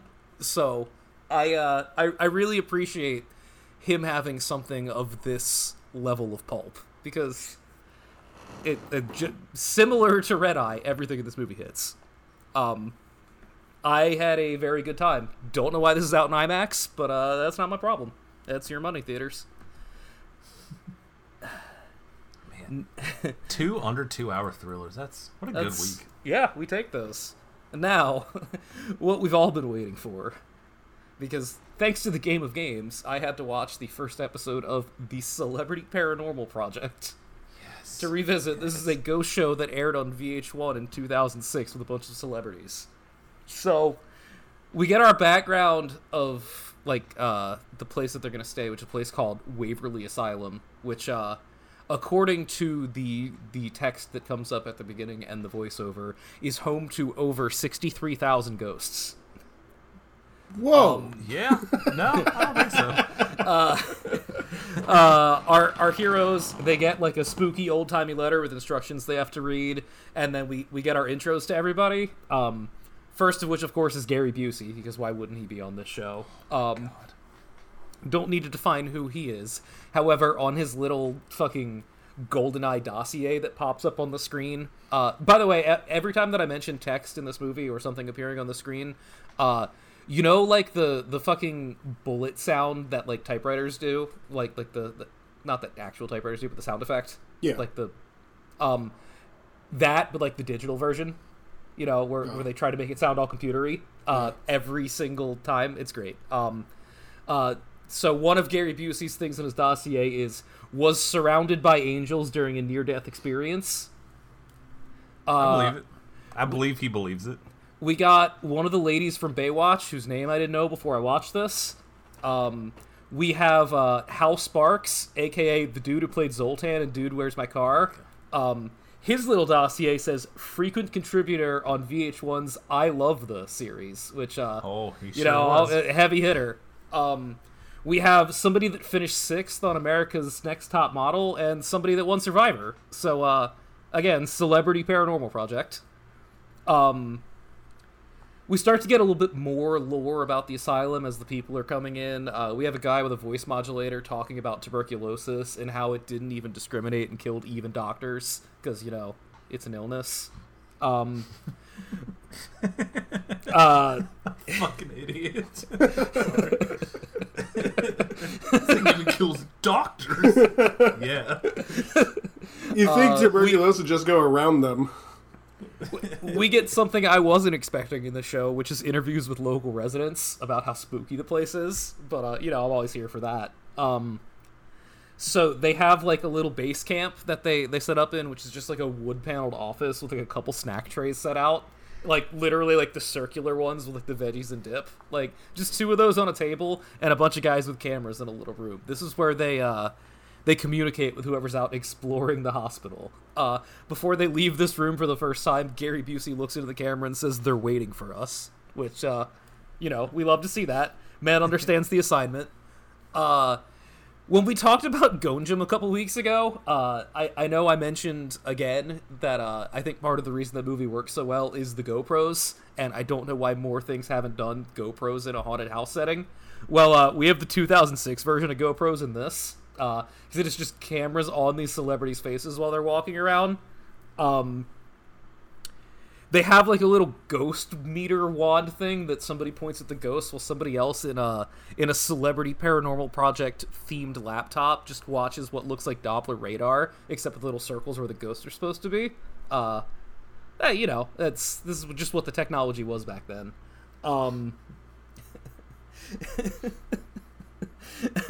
So they go out like 1 or 2 at a time, and then they get scared because they're walking around an abandoned haunted building at night, and then they come back and like 2 other people go out, and this is like most of the show. Like 20 minutes is just this, and then at the end the celebrities have to pick somebody to be the conduit, the person who's gonna have to communicate with the ghosts.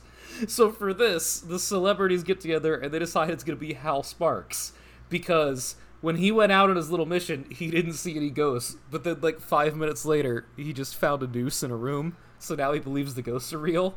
So now that we know he's the conduit, they go back into the haunted asylum. They put their hands on a whiteboard that has like little handprints drawn, and then Hal Sparks walks into another room for about 30 seconds, and then everybody's like, wow, man, that sure was haunted, wasn't it?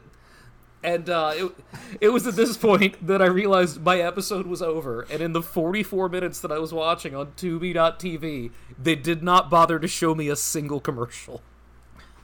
Hell yeah, dude. They're just like, nobody's watching this. Yeah. Until you watch Spider-Man 3. Yeah, well, they can't all be bangers. Yeah, it turns out I love ghosts. And I love mid-2000s celebrities appearing on VH1, even though I don't know who 3 of these people are. It's like Gary Busey's funny. I was like, that dude was in real movies for decades, and he's standing next to the guy from I Love the 80s. Going on, talking about, like, I saw angels. You're like, oh, fuck me. Get me out of here. If Gary Busey looks in your eyes and tell you he saw angels, you have to go. You're going to meet some tonight, I promise you. And him and Pat Pespa's real 1A, 1B of... Oh my god, you get them talking to each other, they just stun lock each other. Oh my god. Physically move them. Dream blunt rotation. It's a fucking shield break and Smash Brothers. They just stand there wobbling, ranting about whatever DTs they're having. Oh, I just soft locked the game. You got a Pat Pespa's kill screen coming up.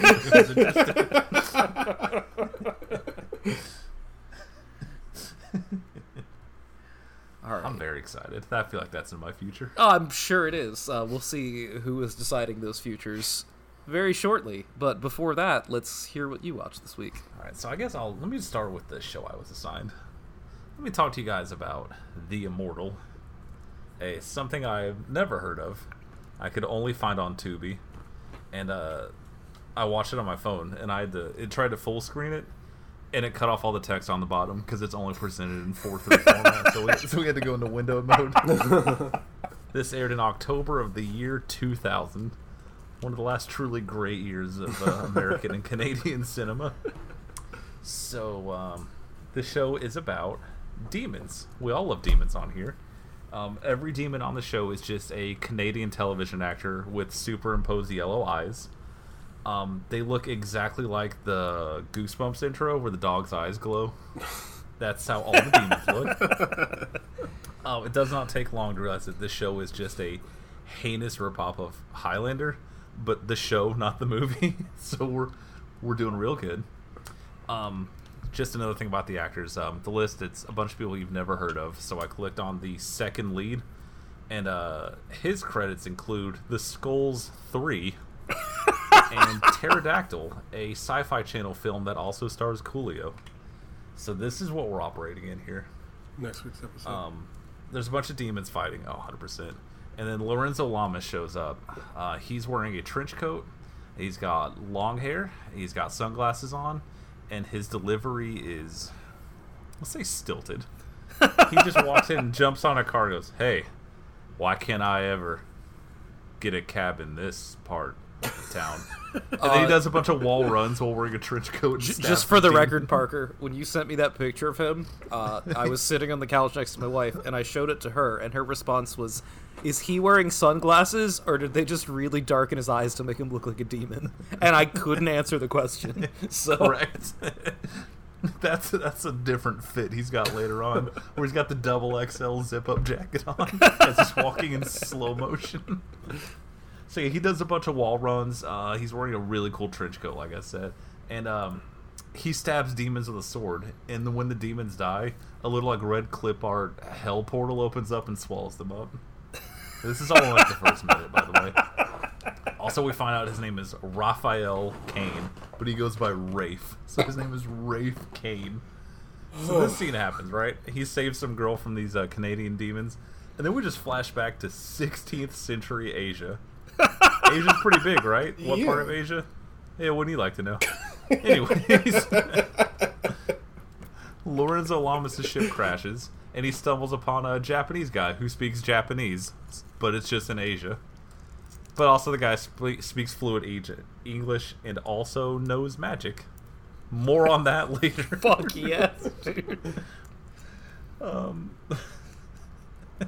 In case you need a reminder that this came out in the year 2000, we cut back and forth constantly, like there's no structure to this whatsoever.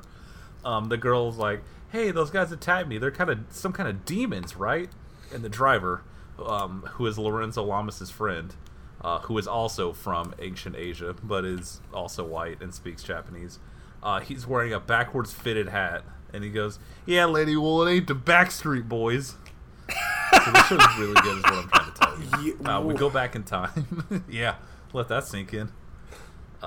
His Japanese wife gets murdered by two evil Japanese people in Asia, and he cradles her body and slowly screams out in slow motion.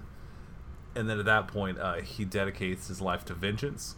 We cut back to the future again, and the villains that killed his wife are just also in present day, and it turns out they're hunting him down for some reason, even though it seems like they got one over on him. I don't know why they're mad at him.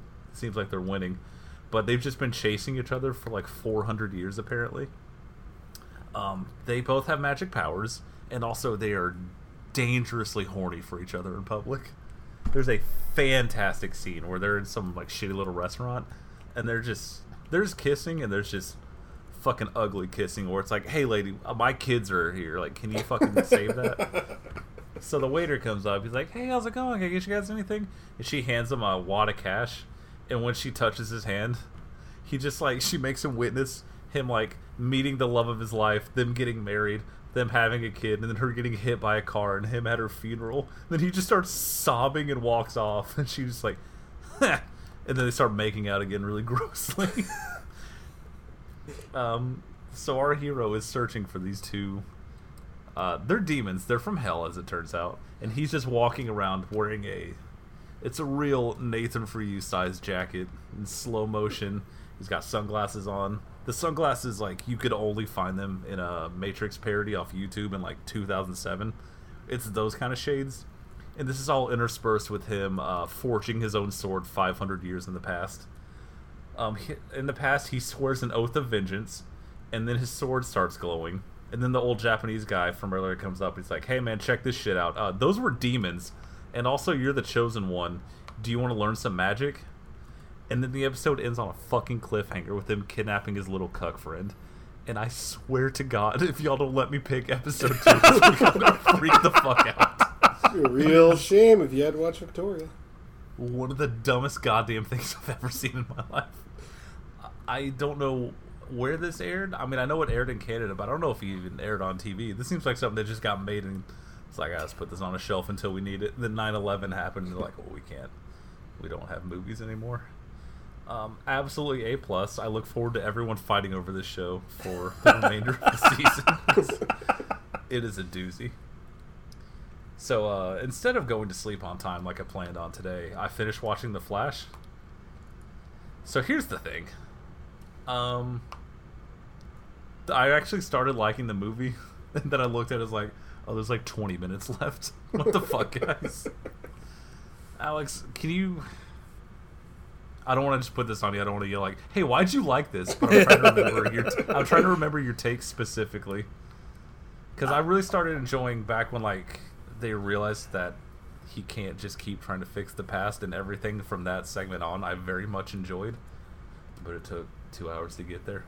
I think the ultimate difference is I didn't hate the beginning as much as you did.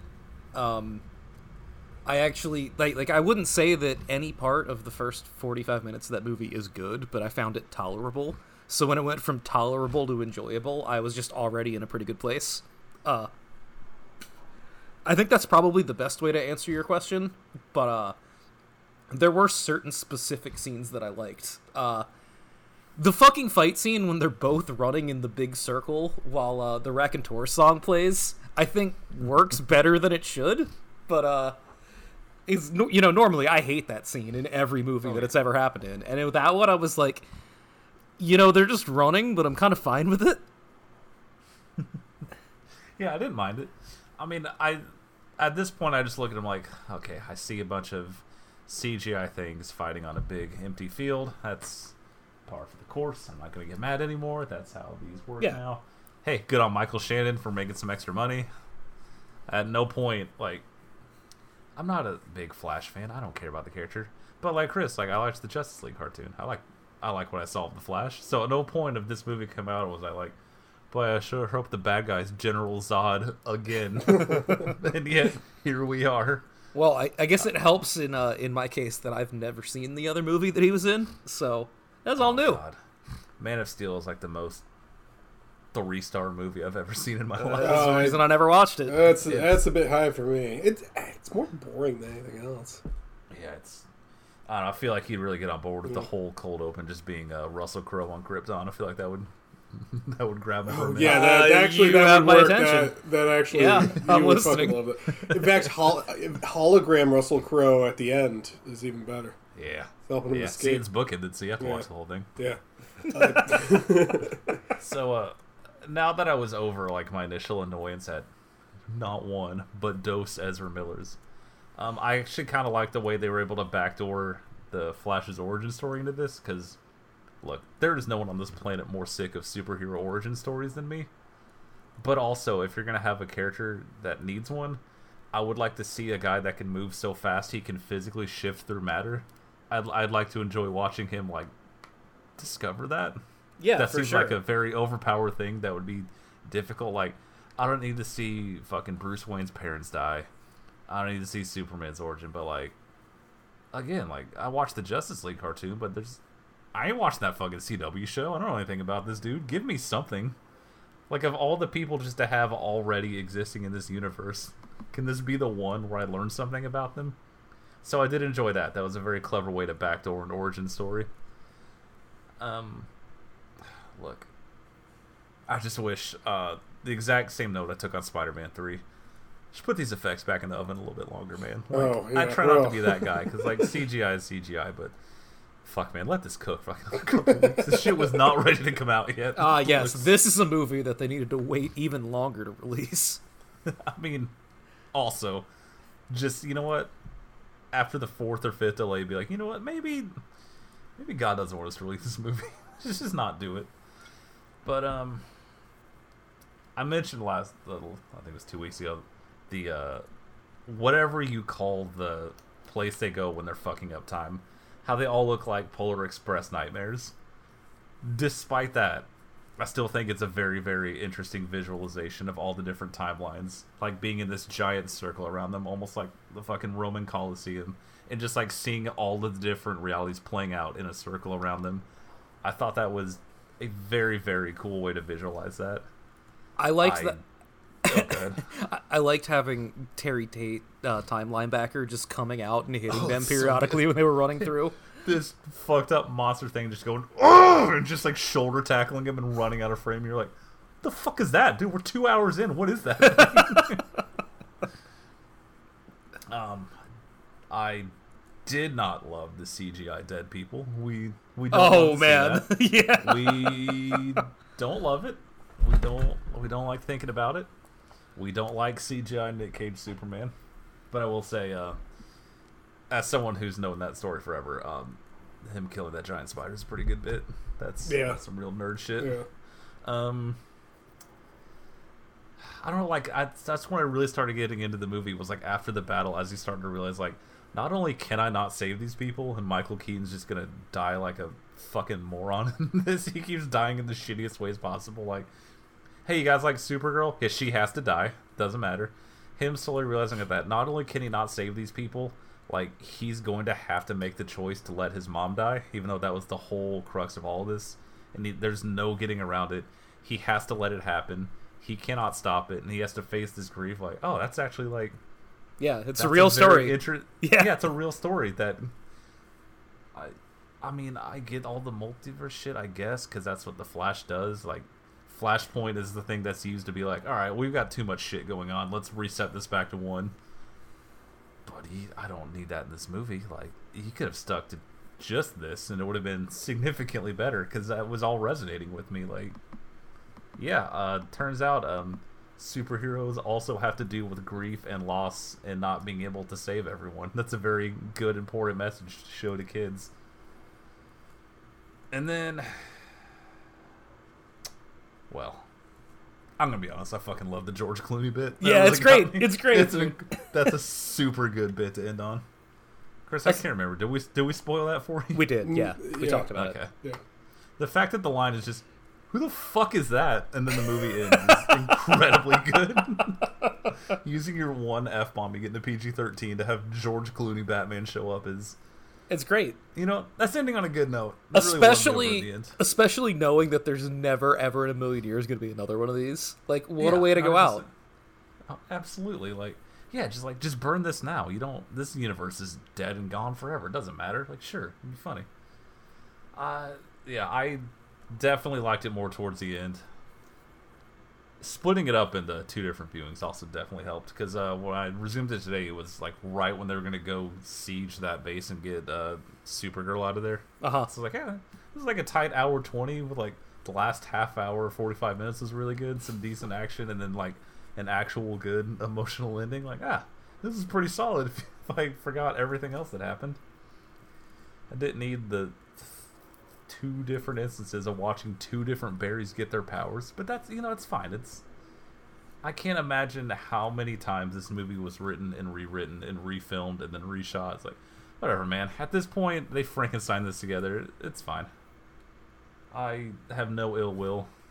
And as I exited out of it on the Max app, I was just looking at, you might also like. It's like, man, DCEU is a fucking nightmare. Right, yeah. This is definitely, I guess, closer to the top, because... Yeah, I mean, you got a grade on a curve with that one. Right, yeah. Fucking, it's like, better than Wonder Woman 2, better than Justice League, better than... I mean, I didn't watch Shazam 2, but I'm assuming it's going to be better than Shazam 2. Yeah, you'll watch it soon enough. I was literally the only one I haven't seen. I mean, at this point, why wouldn't I? Like, goddamn. Wait, have you seen Blue Beetle? Is that your next one? Have you seen what? Have you seen Blue Beetle? Oh yeah, I forgot about that. Wait, that's DC? I just assumed that was the other one. I took a coin flip, dude. Oh yeah, well when that inevitably shows up on Max like tomorrow, I'll watch that one too. Because at this point, this shit started in like 2007. Like I've watched all the other ones. What am I? Come on. Mm-hmm.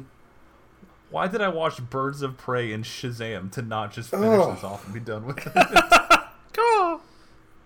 Thank you. So Gotcha, yeah, that buddy. was, you know what? Better than I thought it was going to be. I'll put it that way. That was largely my reaction. Yeah. Did not hate it. I don't think I'll ever watch it again, but at this point, I don't think I'm going to watch any of these fucking superhero movies ever again, so that doesn't say that. Except for Aquaman 2. At some point, I'll rewatch The Batman, because I haven't seen it since theaters, and I'd like to watch that opening scene again. Yeah, I'm trying. I want to see the car chase again in The Batman. Yeah, like 3 of these come out a year. I'm never going to rewatch any of these ever again. So, like, that's fine. That's absolutely fine. Don't know if it was 10 years in the making, 10 directors good, but that's fine. I don't know why they watched that and went, yeah, man, do you want to make it a Batman movie now? But whatever, man. What do I know? Fucking. I assume that just the fact that the film was finished and was able to be released, they were like, you can have whatever you want. Thank you so much. Yeah, I burned so much money. I don't know which part of that was him, but there's enough individual pieces of, oh, I liked that in that movie that I have to assume that some of them came from the newest director. So, I don't know. We'll see. I'm skeptical with him and like what parts were good, were things that were adapted, and what parts were that he wrote. Because I saw it in Chapter 2, and that movie sucked my fucking dick. So. That is fair. Fuck that guy. Well, from what I know with my very limited exposure to like real comic book dorks, apparently they're mad about how the comic was adapted. So I think a lot of this is probably pretty new. So yeah, because like is this Flashpoint? It's all based on it's all Flashpoint, which is like the huge reset. Like, bro, this comics have been going for like 50 plus years. We have all this shit. None of it mixes at all. All the timelines are fucked. We'll just have this big thing and we'll reset it back at 0. Which it seems like kind of what they were doing, but also it's like, I don't know, Wonder Woman showed up for a scene and like, boy, her delivery gets worse every time. I know. It's incredible, honestly. Did she do that stupid smile again? Of course, while that playing, you're like, all right, cool. She just like grabs his arm and lifts him up, like, I saved you, and then she just flies off. You're like, that was probably worth $100,000. Good job, everyone. Ben Affleck shows up for 2 scenes, and boy, we all felt real bad because like he has that last scene where he's like, yeah, you can't travel in time, you'll hurt yourself, and you're looking at Ben Affleck, you're like, oh, this is after he went to rehab. That man looks like he's struggling. Yeah. That man looks 30 pounds lighter than he was in the scene before this. I don't feel good about this. It's supposed to be this big reset, but it's like, you've had like 4 movies of these characters and no one really liked any of them, so it doesn't really have the gravitas. How about you just cut all that and just like stick to his actual story by himself? But we can't do that because movies can't be movies anymore, you silly goose. Spider-Man 3, while being one of the most overstuffed things I've ever seen, it's all overstuffed with things that serve this universe. It's not overstuffed with like, alright, well, we have to set up this team. We have to mention like Reed Richards or some shit. We have to tease maybe there's a Galactus out there. Say something about adamantium. I don't know. It's like Spider-Man 3 is a fucking nightmare that has 40 things too many. But at least they're all related to Spider-Man. For better or for worse. It's a very weird experience. Yeah, I mean, like, it's too much, but at least it's contained in this universe. It's not like you're watching. It's like, oh, is this the part in Iron Man 2 where we spend 30 minutes learning what S.H.I.E.L.D. is? Fucking super. Fast forward that real quick. Thanks for nothing. Yeah, you know, my thing about Spider-Man is I was going to do the thing that I always do for these movies. They're like, oh, do a little bit of background research. Maybe some interesting facts will come up. But I don't need to do that for Spider-Man because I'm an American and I know what Spider-Man is. It's kind of like he's the Marvel equivalent. Yeah, he's the Marvel equivalent of Batman. You know, everyone knows who this guy is and what his shit is. It's the exact same character. Don't write us an email. Yes, email Parker. So the important thing here is I was actually thinking, like, oh, it's based on the Flashpoint comic, which I don't think any of us have ever read. Parker, maybe you seem to have some familiar. Never mind. I watched the animated movie 8 years ago. So ask me a thing that happened. Can't do it. So the first Spider-Man movie was based on a Spider-Man comic, which again I've never read, called The Death of Gwen Stacy, and Gwen Stacy isn't in the movie, and also MJ doesn't die. So that's fine. Playing kind of fast and loose here, but that's good. You know, use the comics as like a jumping off thing. It's like, oh, instead of doing that, I'm going to do this, and it worked because Spider-Man 1 is a good. We can all agree, Spider-Man 1 pretty good. Yeah. Hell yeah, dude. Pretty good is exactly how I describe it. Yes. Yeah, that's the thing is like I think I mentioned I don't love these Spider-Man movies, but they're pretty good. I had a good time with these. And second one, even better. Pretty good. But, Yes. and then Spider-Man 3, which, I want to say something here, is I didn't see this when it came out in 2007, and I missed, like, a lot of internet memes about this movie. You know, like the So Good thing, and the dancing, and the emo fringe, and everything. So I missed out on all that, and, boy, you guys weren't kidding, all you internet denizens in 2007. It really does. Sometimes we were like cooking. That. Yeah. It's not often, Imagine but... all of the hype leading up to this coming out, and just sitting in this theater being like, what the fuck is going on? Exactly. Is he fucking with? See, that's the thing is, like, dude, Spider-Man 2 was a huge fucking movie, and so everyone was totally hyped for this. This was a huge, huge moneymaker. I didn't follow movies back then the way I do now. I remember the world fucking stopped when the first reveal that black suit Spider-Man came online. Oh, like yeah. That. I mean... The world stopped turning for a day. You weren't the only one who watched that trailer. Yeah, like, God The damn, geeks. I was like, oh, I don't know what this is, but, like, everyone seems pretty hyped about it, so I'm excited. Yeah, exactly. I like Spider-Man. Yeah. It's insane just to keep reminding yourself that this came out the year before The Dark Knight. Right, It's yeah. so fucked up, honestly. Yeah. Dude, the fucking effects in this movie. I guess we can, we might as well just jump in here. See... I want to ask you a question just to think about as we go through Yeah, it. go ahead. What was your uh-oh moment? At what point were you watching this movie and you went, uh-oh, this isn't going to get any better. This is it. Immediately. Oh, shit. Almost as soon as it started. See, that's the thing about Spider-Man versus Batman. I think I've let on that I am a bit of a Batman fan. That's developed over time. You know, like, I liked it when I was a little kid, but I was more of a Robin guy. But then I grew up, I'm like, hey, wait, Batman's really cool, and he's nuanced. You could do Batman in all these different ways. You should cut that. You should cut you that. should Don't admit cut to be that a Robin guy. That's dude. fucked up. I know, I wasn't happy about that, but I was a kid, and only kids can be Robin fans, so... That's a good point.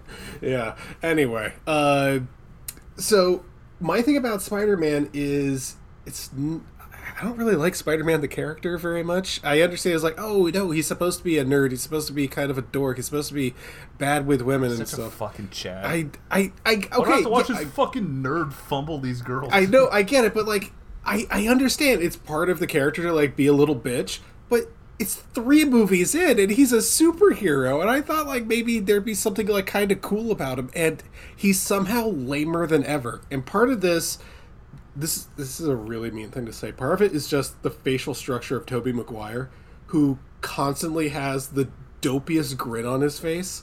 Like, even when he's like supposed to be sad, he's just kind of like saying like, "Ooh," like that, and it's so. I couldn't get over it the whole time watching. Like, man, they gotta put someone else in here. What if they got like Andrew Garfield? Boy, that'd be a better movie. Am I allowed to say that Tobey Maguire is FTM coded? What is FTM? Oh, never mind. I just had to think with that. Dad, did I make you proud? No. Anyway, we're keeping that. We're putting it at the beginning of the episode. Please keep it. No, that's for the folks, you know. Yeah, and we're ending with me saying I was a Robin guy as a kid. So anyway, see, you've learned something from Michael Moore. I can see. Anyway, I just don't like the character very much, I guess. The only Spider-Man I think I was really able to get into was like Miles Morales, and even then he's kind of a fuck up. I like the other Spider-Man a little bit more, but I guess my familiarity with Spider-Man was the only Spider-Man comics I ever read were the ones that were in the Washington Post, where he's like kind of jacked in there, and he's like living with Mary Jane, and they're like cool with each other, and like things are fine, and every once in a while he has to battle the Green Goblin or the Hobgoblin or whatever the difference is between those two. And it's like, that was mildly interesting. He seems like he's got his shit together, and he's still a dork. Like, even the little kids don't like Spider-Man in this movie. He's like, hey, look, Spider-Man's on the screen. And they're like, yeah, whatever, we've seen it. Who gives a shit? I'm like, it's not a great sign. I have a feeling Sam Raimi didn't have a great time making this movie. Well, Chris, I think you gave some important context for this movie, because without you talking about what happens in the Spider-Man comics, I would have no idea why in the world I was expected to care about Mary Jane, the character in this. Still don't, but at least there's a little kernel there. They did this character so fucking dirty. Like I don't know anything about her from the comics. I just know all right, so what's the arc gonna be? So you're gonna get a bad review in a newspaper. You're gonna be a real bitch about it for 2.5 hours. Cool, thanks. At one point while we were watching this last night, we paused it to go to Wawa and get treats, which was almost exactly at the halfway mark. And as we were on our way, I just looked at her and went, "Hey, you know who I've never felt sympathetic to in any piece of media ever? Women. Struggling actors." Oh. Literally not a single time. Go get a real job. I don't feel bad for you. Yeah, there's that. It's crazy out there, babe. I had to fight this supervillain. There's a child screaming. It almost died, and I saved his life. They said that I can't sing. It's always about you. You're like, great. I hope they stay together. Young love. Well, first of all, if we want to talk about love, let's talk about that really romantic scene towards the beginning of the movie where it's a moonlit night. They're relaxing in the park on a giant spider web, which is the silliest shit I've seen since that little spider web hand came out. If you were dating Gwen Stacy. Yeah, but if you were dating Spider-Man, it's it's something to bring to the table. Yeah, absolutely. Yeah. Even when the Blob crashes nearby, they're still experiencing romance. I know the movie's bad, but I forgot that the opening shot is her dog shit performance. And the slow camera pan from Peter Parker staring and clapping like a cartoon dog, all the way up to James Franco looking at her with those binoculars, and then looking down at Peter and just smirking. I was like, "Is this movie gonna be good?" Actually, which, by the way, in this movie is I'm so confused by it because it's good, but not good. Right. But I don't know if he knows that. That's the thing. It's I guess we should talk about James Franco's performance in this, because at some point he gets conked on the head. Well, which we're skipping ahead, but we'll get to that later. But he gets conked on the head and he starts... That's my fucking moment. Yeah, and amnesia. And when he starts talking like that, he sounds like Jason Mayhem Miller. And that delivery... Now, look... There are a lot of mayhem coded. There are a lot of things during this movie that really make you think, but seeing James Franco in the hospital talking like that was the first moment where I was like, "Wait, is this not the one with the Dashboard Confessional song?" Because I just assumed. No, that was 2. Right. Yeah. I mean, I've seen these movies. I knew it was in one of them. But... Yeah. Buddy, I wish it was this one. But he's not the only one with a lackluster performance. Tobey Maguire is going, "That's my girlfriend," which he could just do in theaters. And that's when I kind of realized that my problem wasn't so much with Tobey Maguire. It's with Sam Raimi. Sam, you put this on film? You let people watch this? What are you doing? It's just fucking 2 hours and 10 minutes of slop for that 5-minute payoff of Bruce Campbell in the restaurant. Which, it's well, fucking complain about that. 2 hours for them, 5 minutes for me. That's how I'm making, baby. Yeah, I don't know. Oh, wait, Parker, hold on. We have to talk about the Sandman. Do we? I mean, he's in the movie. Cue it up. Okay. Well, no. Anyway, look, here's the thing. First of all, to the haters and losers who said I look like this guy, what the fuck is wrong? Life is hard enough. I need a fucking... Dude, for your surgery tomorrow, are they going to zap you with a bunch of sand rays? Fucking You say tomorrow in 5 hours. Maybe it's just you know what? Hey, maybe let's not do this, you guys. I try not to be critical of plot points in superhero movies because, God, how could you possibly do that? That's so tedious. But when he falls down the magic sand ray contraption and the scientists hand wave it while there's 40 cops running across their fucking field, it's just are you guys fucking kidding me? So, you know what my weird thing is? I liked the Sandman before he became the Sandman. I was like, hey, wait, this is a mildly interesting character. He's clearly going through a lot. Then he stumbles into, it looks like fucking Black Mesa that he stumbles into. And so it's oh, there's movement in the nuclear sand field. And they're like, it's probably just a bird will fly away. Who gives a shit? Government money, not my problem. And they press the button, and he gets bit by nuclear sand and becomes the Sandman. I'm glad you say that you liked this character for a time, because I was also fine with this 15 seconds. character. I was fine with this character for longer than 15 seconds, and then we found out that actually he killed Uncle Ben. Oh, dude, we will get to that. We will get to I know. that. But, it has to be brought up at some point when we're talking about the Sandman, because he just disappears for 40 minutes at a time. Yeah, I know. Insane, because, everyone knows. You could have never seen this movie. You know there's too many villains. Yeah. This is the third movie in a trilogy that is built around these same three characters who all have these, complicated relationships and overarching plots, and he killed his fucking dad, and they love each other, but maybe they don't. That's one of the best parts of Spider-Man 2 is that it ends with him, telling his secret, flying off, and there's just that lingers that shot of her just looking at him maybe this ain't gonna fucking work, and then credits hit, and you're like, oh, that's a really strong surprising ending for one of these movies. Yeah. So you've got all this going on, and then it'll just cut to fucking Topher Grace with a camera. You're like, no, try again. And then it cuts to fucking Thomas Hayden Church. You're like, no, absolutely not. Try again. Nope, wrong movie. See, I was half expecting Jamie Foxx to show up in this one too. It's why not? Just give us another villain. It's we need a villain. It's we've been setting up him taking over the Goblin shit for 3 movies. I don't need Venom. Yeah. You know who doesn't like Venom? Sam Raimi. So why the fuck is it in this movie? Well, I think that was a studio demand. Oh, it sure was. Yeah. I mean, I have to assume that. Chris, I know you talked about The Dark Knight earlier. Mm-hmm. That is a movie that I have pilloried over time for the fact that it has too many villains, and I would like to issue an apology after watching this. Because turns out that compared to Spider-Man 3, it is the proper amount of villains. Yeah. Oh, dude. Imagine if every 45 minutes you're watching Dark Knight, and then it's all right, so when the penguin's lair, you're like, suck my dick. What are you fucking talking about? Well, speaking of villains, we have to... I was mentioning this to Parker before you woke up. We have all these villains in the Spider-Man universe. We have... the Green Goblin, we have Dr. Octopus, we have the Sandman, we have Venom, we have even the ones who aren't in this movie, the Hobgoblin, who's apparently different from the Green Goblin, and we have Harry Osborn. He never gets a cool name. Yeah, which he doesn't even get a cool mask. In the movie when he becomes emo Spider-Man, he calls him Goblin Junior, and in the credits he's New Goblin, which no wonder they just call him Harry instead. It does kind of suck. Where you're like, yeah, and Harry. So anyway, the glider chase scene. H, this isn't you. Please, your dad was evil.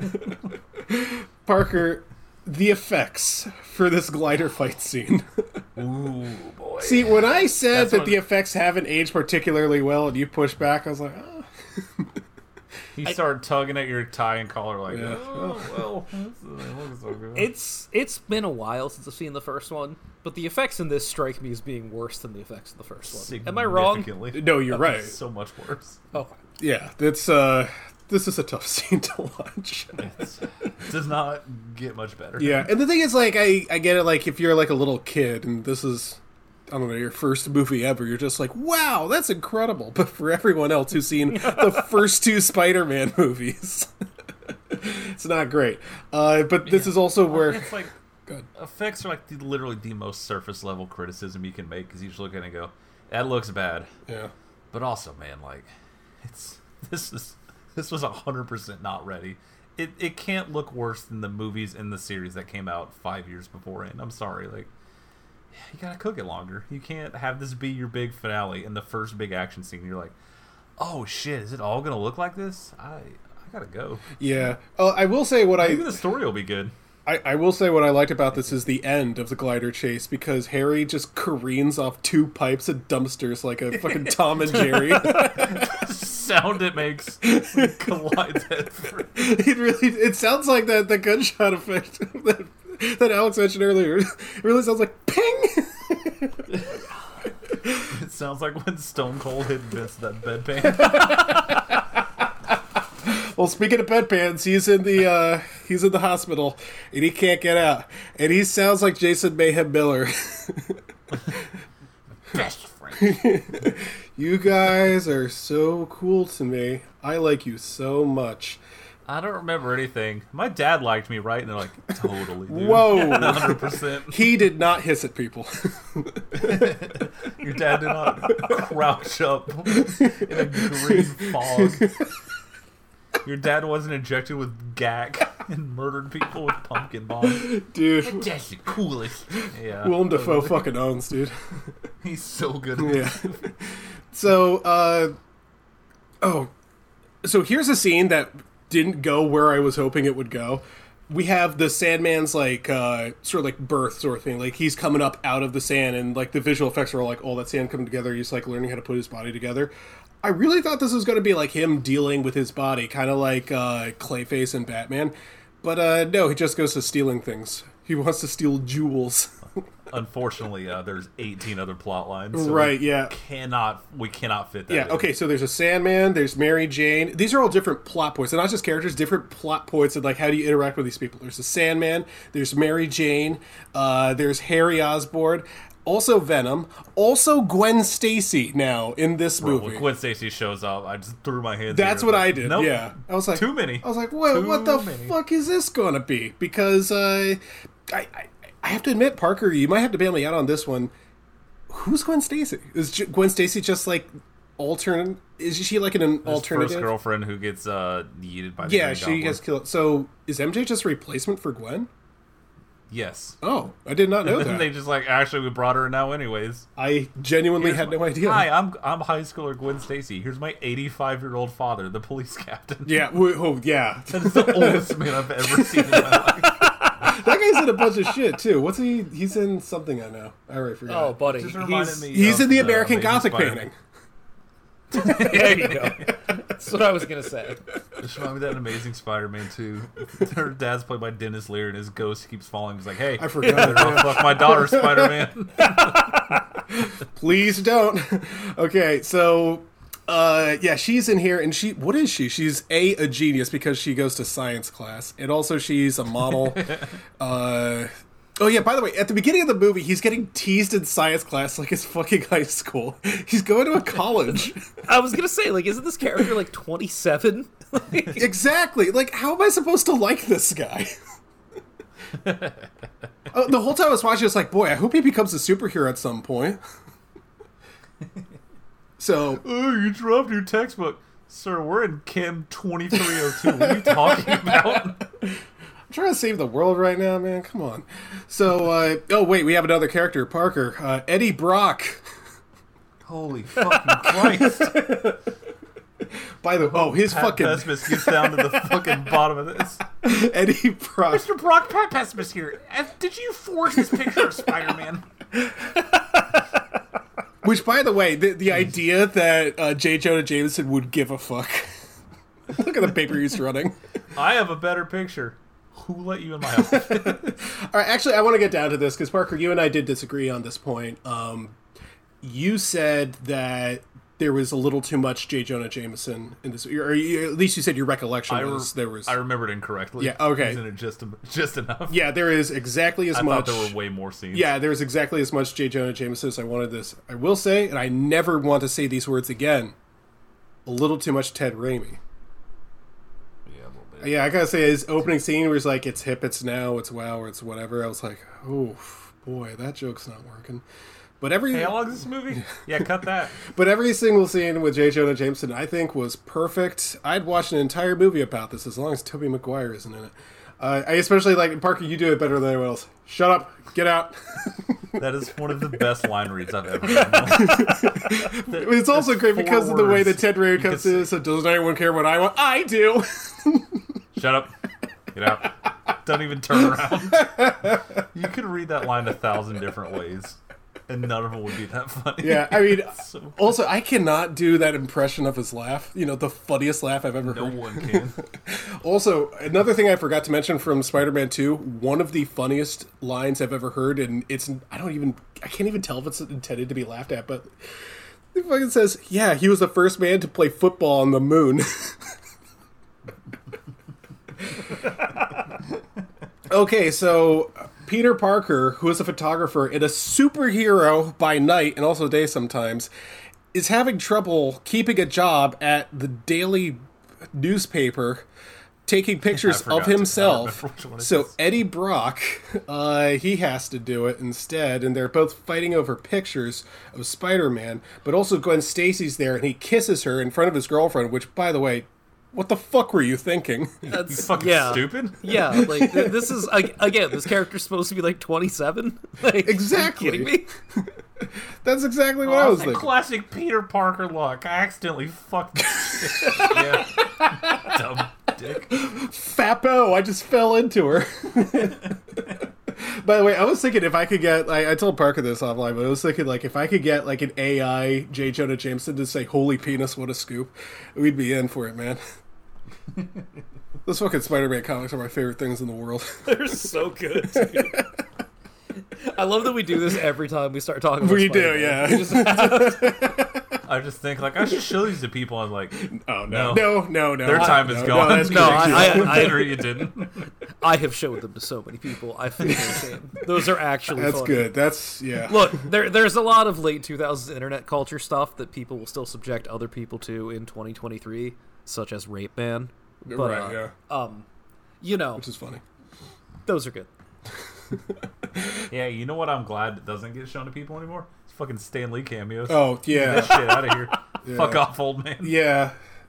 I liked his cameo in the second movie, which was a literal blink and you miss it. Anytime he gets dialogue on one of these, I get so fucking heated. Shut the fuck up. Isn't his fucking thing? It was like maybe one person can make a difference. Enough said. Suck my Excelsior. asshole. Yeah. Yeah. Go Does, away. yeah, isn't that like 30 minutes into the movie, too? Like, Yeah, I would yeah. fucking One hope thing. one person. No. Go One more away. thing. Also, yeah, I want to talk about the MJ Peter Parker relationship thing because first of all, I don't care.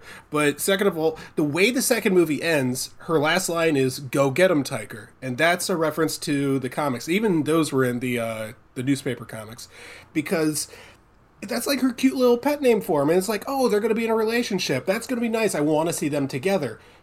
I understand that if you want to show a good relationship, at some point it has to be fraught. These people have to overcome something that makes their relationship even stronger. These people are not going through the same problems, all right? She gets one bad review. It's like, no one believes in my stupid fucking play that sucks. You don't know what it's like. You don't know how hard it is. He's fucking battling the Green Goblin, dude. Also, like, My I thought... first ever. Sorry. No, you're good. You go. It's like my first ever acting gig didn't pan out. My life is in shambles. I'm a hot young actress at the ripe age of 20. And now no one understands. I've been publicly humiliated in some local New York newspaper on page 18. My life is over, Spider-Man. Don't you understand? He's like, hey, 6 months ago, you were like almost murdered by a man with octopus arms. Can you fucking chill out? She's just like... Oh, I guess it's all about you. Go to your parade. And you're like, I fucking hate these people. Like, Yeah, see, that's the like thing. anyone in this For movie. for like the beginning, I was just like, I'm kind of on Spider-Man's side. He has to save the city. You have to sing and dance. It doesn't seem like it's Also, that big you deal. don't have to. Go get a desk job, lady. Exactly. Yeah, Well, someone's got to this pay whole those bills.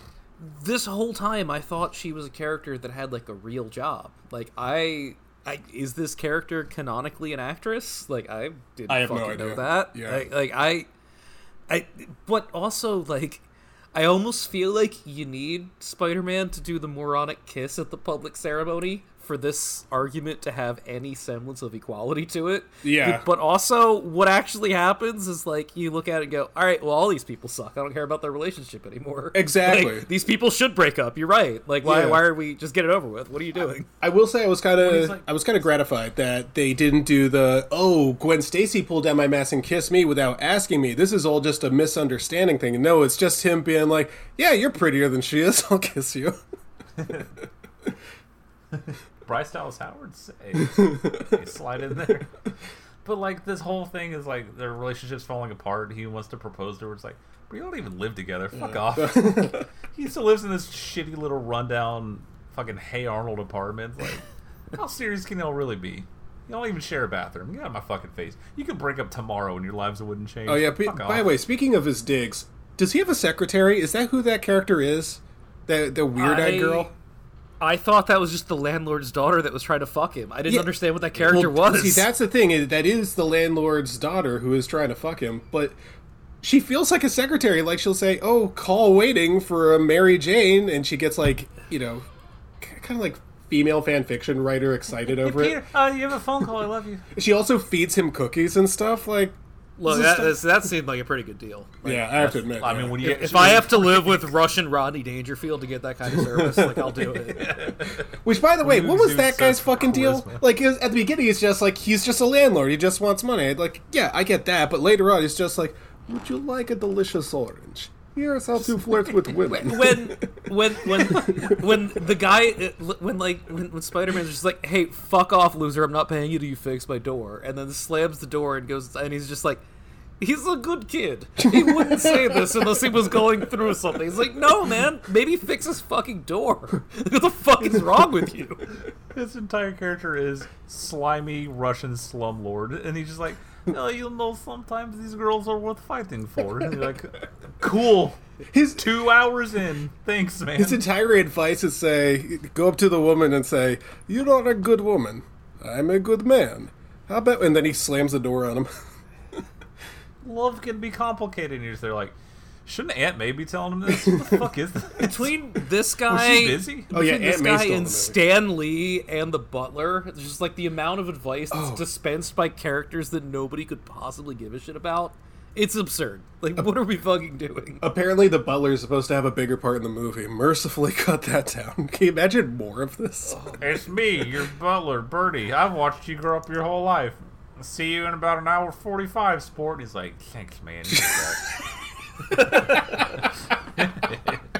Yeah, Parker's becoming the voice guy. I'm losing my spot here. You start watching horror movies, I will have a place. I will never. Anyway, never waste my time with such trash. Wow. Anyway, so what was your favorite part of the movie? Was it when she's like, "Oh, I still have brain problems"? She's like, "Yeah, I'm sad about Peter. You want to cook?" And they're like, "Come on, baby!" And you're like, "Fuck me, Venom's not even in this movie yet. We're getting a cooking montage to the twist." What is this? This movie has 3 villains, and one of them is just a sand dude, and the other 2 don't exist. I am going to sample you singing the twist. What the fuck? That's about when I paused it at that point, so it was like an hour and a half left. I was like, you should probably get to work. I got work tomorrow. I'm just losing my fucking mind. I can't believe he came over. They're literally dancing like this. They're doing a fucking meet cute dance cooking, and then they make out and they're like, "Oh, this is so wrong. I'm sorry." And she's like, "Yeah, I know." And then he's like, "I'm gonna kidnap you." It's a real will they, won't they? Maybe Peter will end up with Gwen Stacy. We don't like her because, So anyway, back to the Sandman. Sandman's back, Dark. We have to talk about the Sandman. So the Sandman... Oh my god, the Sandman's back? Yeah, he's stealing jewels. And he hides in the back of a pickup truck. I like that. It's like, all right, what's this film doing? He's stealing a bag of jewels. Yeah. Like, all right, Sam, I can tell what part of this movie you were passionate about. Yeah, exactly. So, he's fucking... I guess we might as well get to it now. They fucking wreck on Uncle Ben's death. So they bring him into the police station with his Aunt May and be like, sorry, there was a third shooter. They call him at home like, hey, you gotta get to the precinct real quick. We're about to ruin your life. Crazy just happened. I hope you're not going through any troubling times right now. So do you have any information on this guy? What if they just did that with like every single person that came across? Now it turns out this was really Uncle Ben's This guy actually killed your uncle. He just broke out. You bump into him? You bump into a guy, he kind of looks like this podcaster, you know? Hey. So, it turns out they fucking wreck on Uncle Ben's, which just kind of feels insulting to my intelligence to fucking do this to me. Very insulting. It's like, that's one of those where you're like, oh, you think I'm stupid. Right. I let the amnesia shit slide, but fuck you, Sam. Exactly. What is your issue? Yeah. This is then followed by an emotional scene between MJ and Peter going like, you don't understand me. He's just like, understand the world. And she's like, okay, well, sometimes even Spider-Man needs help. And I'm like, well, yeah, good point. He needs to, trust and rely on the people around him. And then it's undercut by, like, the stupid door that won't open. And then... we should probably mention that he's got the symbiote now, which Oh, yeah, this is a good point, yeah. He's a badass. Yeah, he's got the fucking emo fridge. You guys weren't kidding. That's actually in the movie, and they're like, yeah. So it's also the only good part of the movie. Like, give me emo Peter the whole fucking time. I'm so much happier. Believe it or not, I hear this a lot. So I've got a friend of mine who actually, unironically, loves this movie. It's one of his favorite movies. And he loves insane. emo Peter. He is also a misogynist. So I don't know about... Yeah, so... It's like if they made a whole movie of that scene where Matt Smith is dancing in Morbius. Yeah, that's... See, I kept thinking about that too, because, like, he's becoming kind of an asshole recently. He's, like, being mean to criminals. You know how Spider-Man's usually really nice to him. And he's kind of... Yeah, now he finds all these people who's wronged them, and he gives them a little bit of attitude. Yeah, well, something's wrong. But wait, Parker, we have another character behind the scenes. Harry Osborn he regains his goblin senses, and oh god, no more. And he tells he just like looks in a mirror and just he sees Willem Dafoe go. Bah! He's like, oh my god, that's right, I'm evil. Oh right, I forgot that I could kill. So he goes to Mary Jane and he tells her, "Hey, let's go fuck with Peter." And she brings him out to a park, and she says, "Hey, by the way, I had pretendinitis about our relationship. I'm actually seeing someone else."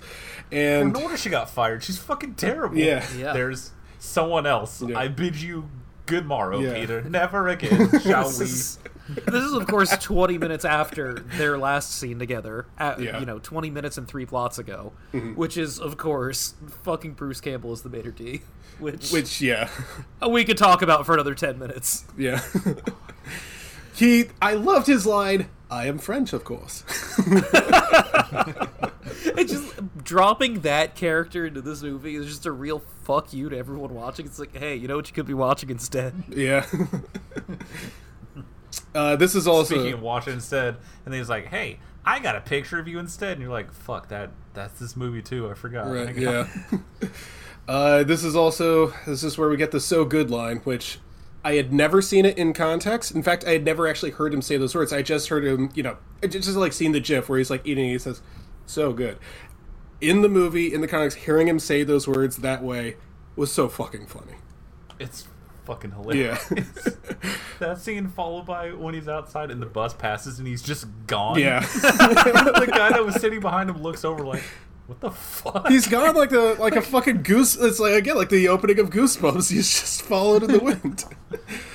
So, like the "so good" combined with the wink out the window. Yeah. That was meme to death.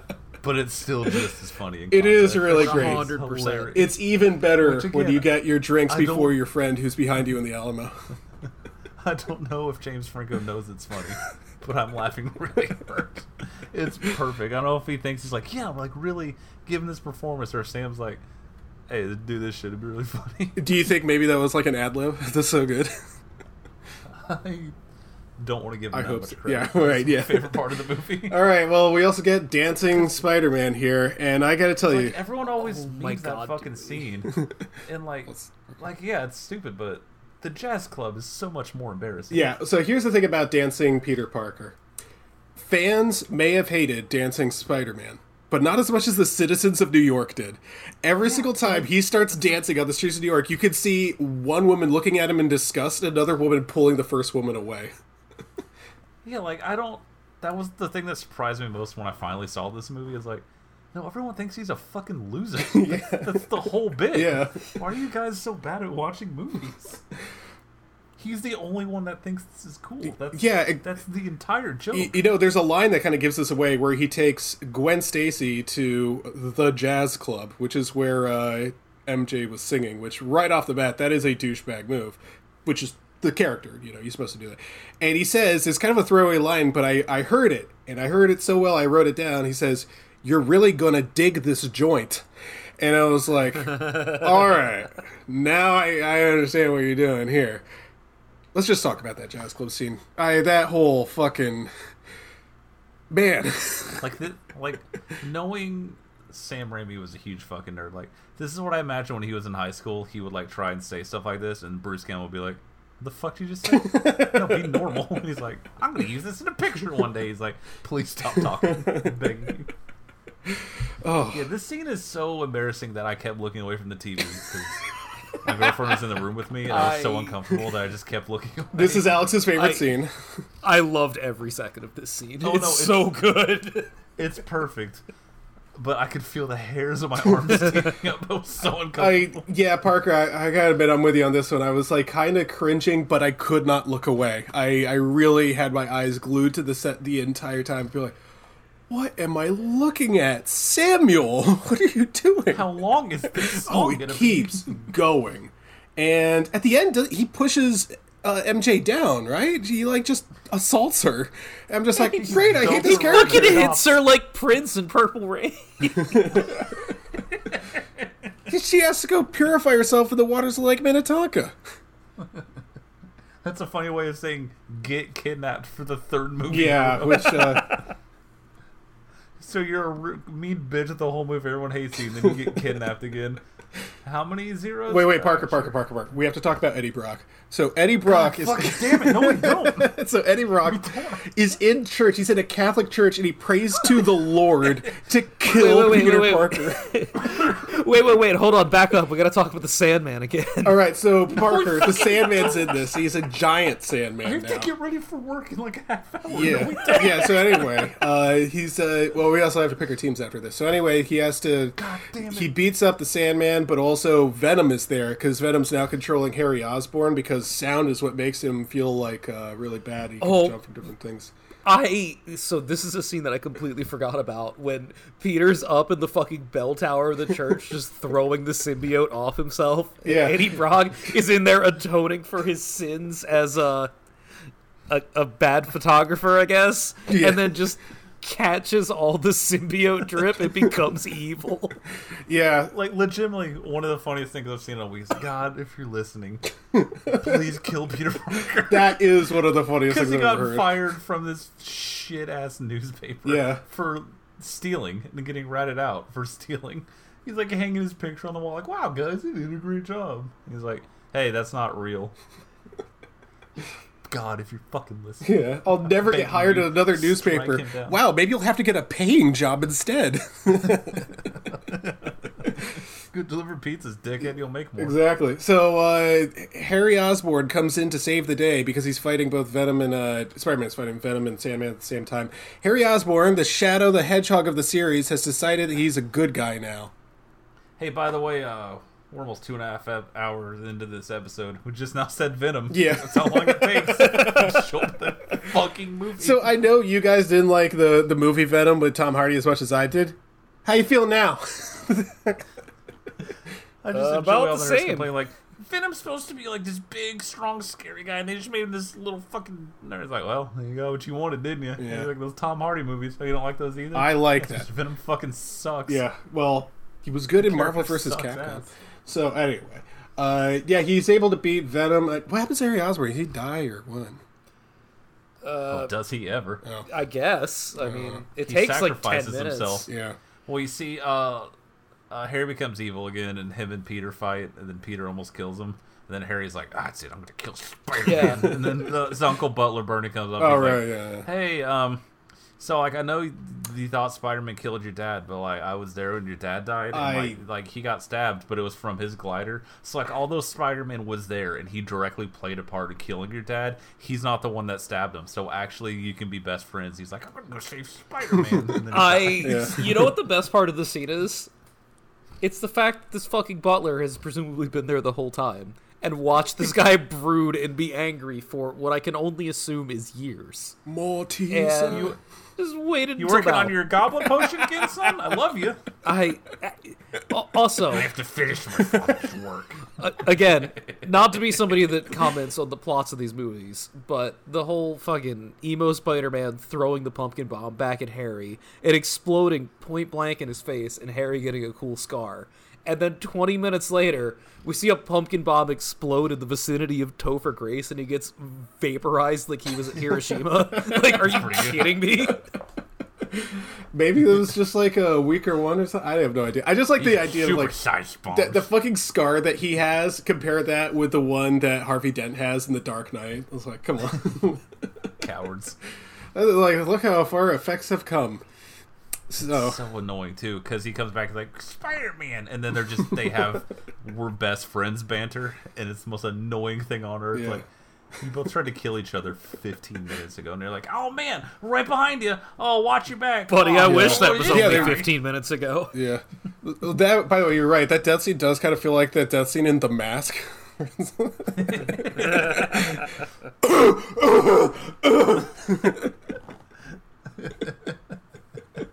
Tell Mary Jane I do give a damn. And Venom like explodes. Harry dies in like the longest death scene. He sits there like bleeding out with the sunrise. Well, Parker, we have to talk about the Sandman again. Okay, so the I know we're Sandman. gonna talk about the Sandman because he's like, "Hey man, sorry, my daughter was sick. I needed a lot of money. That's why I killed your uncle. So I robbed a wrestling promoter for 300 smack." I like the way that he tells the story, like, oh, maybe it'll be like it was an accident, or obviously it's not going to be justified, but he's like, yeah, that other guy came, and before I knew what was happening, bang, bang, bang, it just ventilated your uncle. And sorry, he spooked me, and I had no choice but to ice your dead uncle. And Peter's just like, oh, okay. And then he just drifts off into the wind, and I hear like one of Parker's dogs fart.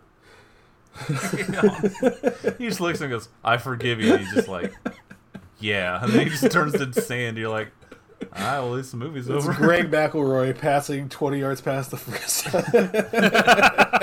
My daughter has inoperable brain cancer. Well, there's a local wrestling show, Macho Man. If you beat him, you get $300. I'll put that in a little cookie jar. And I'll fix her tumor. Which, by the way, that was my favorite thing in the first movie. It's just like, yeah, if I save up $3,000, I could win the shittiest car in the newspaper to impress my next door neighbor. I'm not going to use my superpowers. She wouldn't like that. Yeah. And also, like, he gets out of jail and like the daughter's alive, so it's like, oh, I guess you didn't need to do all that, huh? Right, It yeah. seems okay. They were going to have apparently, one of the cutscenes, they were going to have the daughter come out during the final battle and say, hey, turns out this is terminal. There's no way you could possibly save me. Just be a good guy now. And he'd be like, oh, okay. Papa, good news. There's no possible. For some reason, Sam Raimi decided to cut that. Vindicated. Oh, well. Man, this movie sucks in a way that movies don't really suck anymore, honestly. Yeah, this is the kind of sucking that we've missed on this show. It made me really wish that I was watching Morbius instead for like 7 different reasons. Because Morbius is shorter. It's a great movie just to have for That's one of them. context. Like, it's a fucking nightmare. Yeah. It sucks so badly in all these, maybe not interesting ways, but Yeah. the fact that it's all self-contained. We're not branching out into like, well, we have to close all these gaps from this other movie, and of course, this character is from this Disney Plus show, so we have to make sure that door's closed too, and we have to stay true to that. It's like, no, this is all the same characters, and then it's all just crammed in to the point where Sam Raimi's like, yeah, I'm just not going to make a movie for like 15 years. I'm over this. Who could possibly blame him? I have a feeling the first 2 movies were like really big DVD and Blu-ray sellers. Like, those are great for kids to like rewatch and be like, yeah, I want to be just like Spider-Man, except like probably cooler. But I have a feeling Spider-Man 3 not that hot on home video. No. Yeah. It's probably like I didn't watch it for years. It's probably like the Dark Knight trilogy. It was just like, yeah, you get the first 2 movies and you also got the third one too. Cool coaster. I really appreciated when we were searching this on Netflix, and you start typing in like Spider-Man on the fucking PlayStation controller, so you're going one letter at a time, and the results are repopulating. Yeah. We got like 6 letters into typing it out, and Spider-Man 3 was nowhere near the first page, and she looked at me and goes, maybe it's not on here. And then I went to Spider-Man 1 and went to movies like this and had to scroll over twice, and then I found Spider-Man 3. I don't want you watching this movie. They hid this one away. I'm thinking about like those DVD combo packs they used to sell. For a while, it was so hard to get Ghostbusters because it was always packaged with Ghostbusters 1 and 2, and no one wanted to. Can you imagine if you were buying like Mean Girls, you had to get Mean Girls 2 in there? Hey, thanks for assigning that to me too. It's all right. Speaking of assignments, That was the symbiote. oh, scene. the symbiote.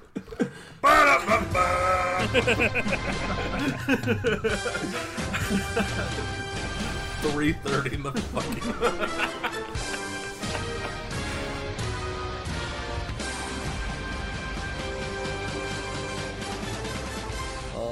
I sure fucking hope so, because let's go over the records for last week to see who's going to be doing the assigning. All right, let's see who I picked. Do so. All right. I just heard her alarm go off, which means let's get going. Yeah, let's hurry up here. Chris has the Ravens winner, the 49ers winner, and the Buccaneers winner. Congratulations to Chris on going 3-0. You'll definitely not need any of those teams in the future. Parker won with his Eagles, lost with his Super Bowl champion Lions, and also lost with the Cardinals. That was a rough afternoon over here. I, in all of my infinite wisdom, had the Giants and Broncos, so that's a 1-1 that I guess we'll take. But unfortunately, like the day after I drafted the Texans, reports came out that they were down all 5 starting offensive linemen. So, hey, that's what happens when you record on Wednesdays. So Parker and I 1-2 this week. Chris 3-0. Chris, congratulations! You were in the catbird seat. You get to pick who watches what show. All right, I don't even have to spin the wheel. All right. Correct. I mean, you can if you want to. Yeah, I could, but I'm not going to do that. You know, I had such a good time with Bully Beatdown. I feel like I'm the expert on the show now. So I'm much like the list. So I'm going to watch Bully Beatdown episode 2. Hell yeah, dude. Yeah.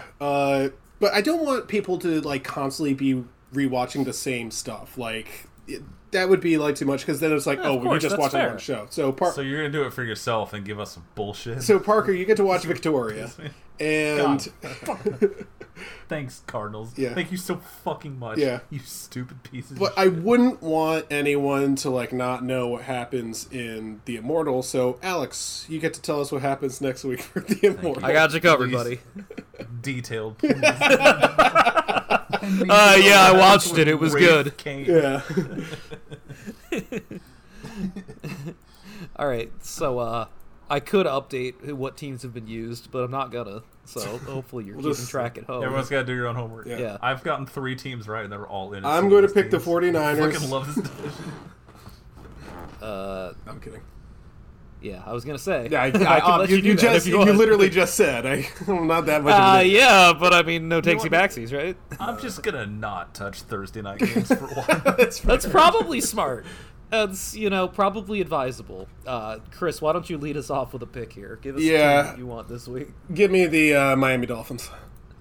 The Miami Dolphins hosting the Denver Broncos. That should be a winner. Okay, you go ahead and pencil me in for that one. Too. All right, that's Parker also on the Dolphins. I wouldn't want us to somehow get fucked by Sean Payton, so let me go in a different direction here. I'm just going to assume that those fucking Texans linemen aren't healthy and take the Jaguars this week. Let's get them out of the way. I'm just staring at Chargers Vikings making the most disgusting. Fucking Wow, disgusting. that. You know what's weird? It's tempting. I kind of want to get in on that shit. I'm like, Well, here, let me stop you right now and announce a little gimmick that we've put together over here at the Game of Games. what Now, the Chris, fuck? Now, Chris, you've been talking lately about our listener numbers and our chances of getting sponsored. I want to report to you that I have secured us a sponsor for this segment. Please welcome to Josh Brody's Deal of the Week. By Grabthar's hammer. What a savings. Aren't you happy Now- you're going to be late, Parker? How this is gonna work is there's gonna be one game that I pick every week, just a game for real sickos, just a game that as somebody that bets on football a lot, a game that I would never in a million years bet on. I'm gonna give everybody the chance to bet on this Chargers at Vikings game. Now you don't have to, but here's how this is gonna work. You can take either side of this game as a 4th game for the week. And if you win, you're automatically at +1. However, if you lose, you go negative for as much as it would have taken you to get to +1. So I can't help but notice that all three of us have the Vikings at -1 right now. So if you were to take the Vikings in this game and they win, you're off the hook for the Vikings for the rest of the year. But if they lose, you're at Vikings -3. I'm not gonna do that. Yeah, I am. Fuck it. Let's go. Oh, all right. Who do you want, the Chargers or the Vikings? The Vikings. All right, Parker is taking the Vikings with his Josh Brody deal of the week. Hey, it says noon. It don't say not prime time.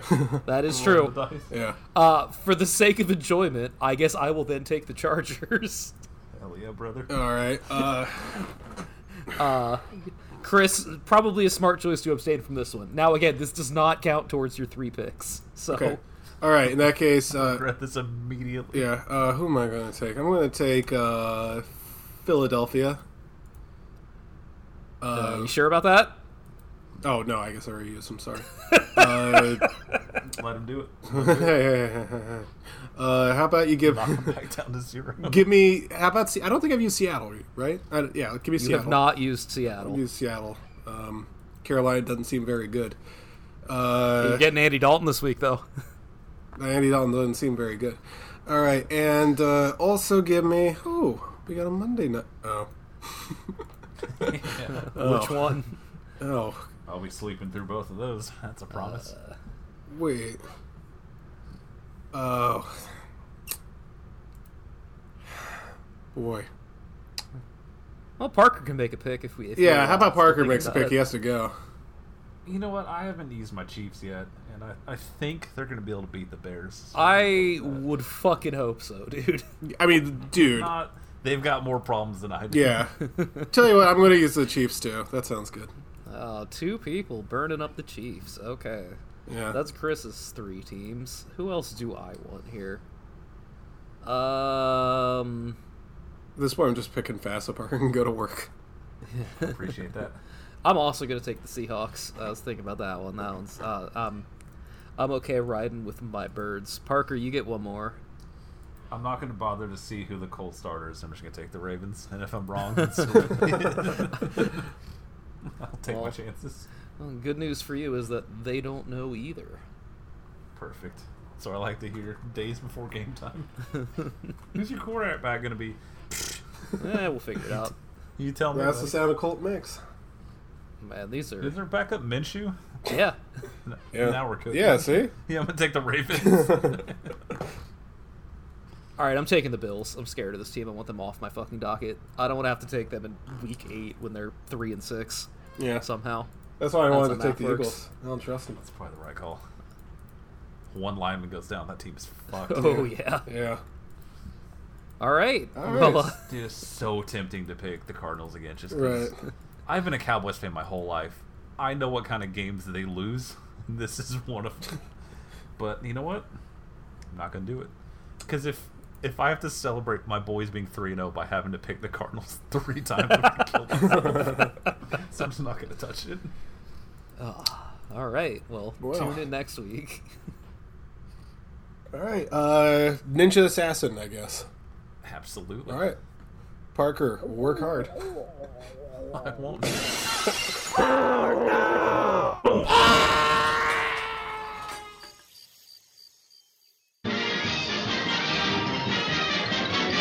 And that's the tea, sis.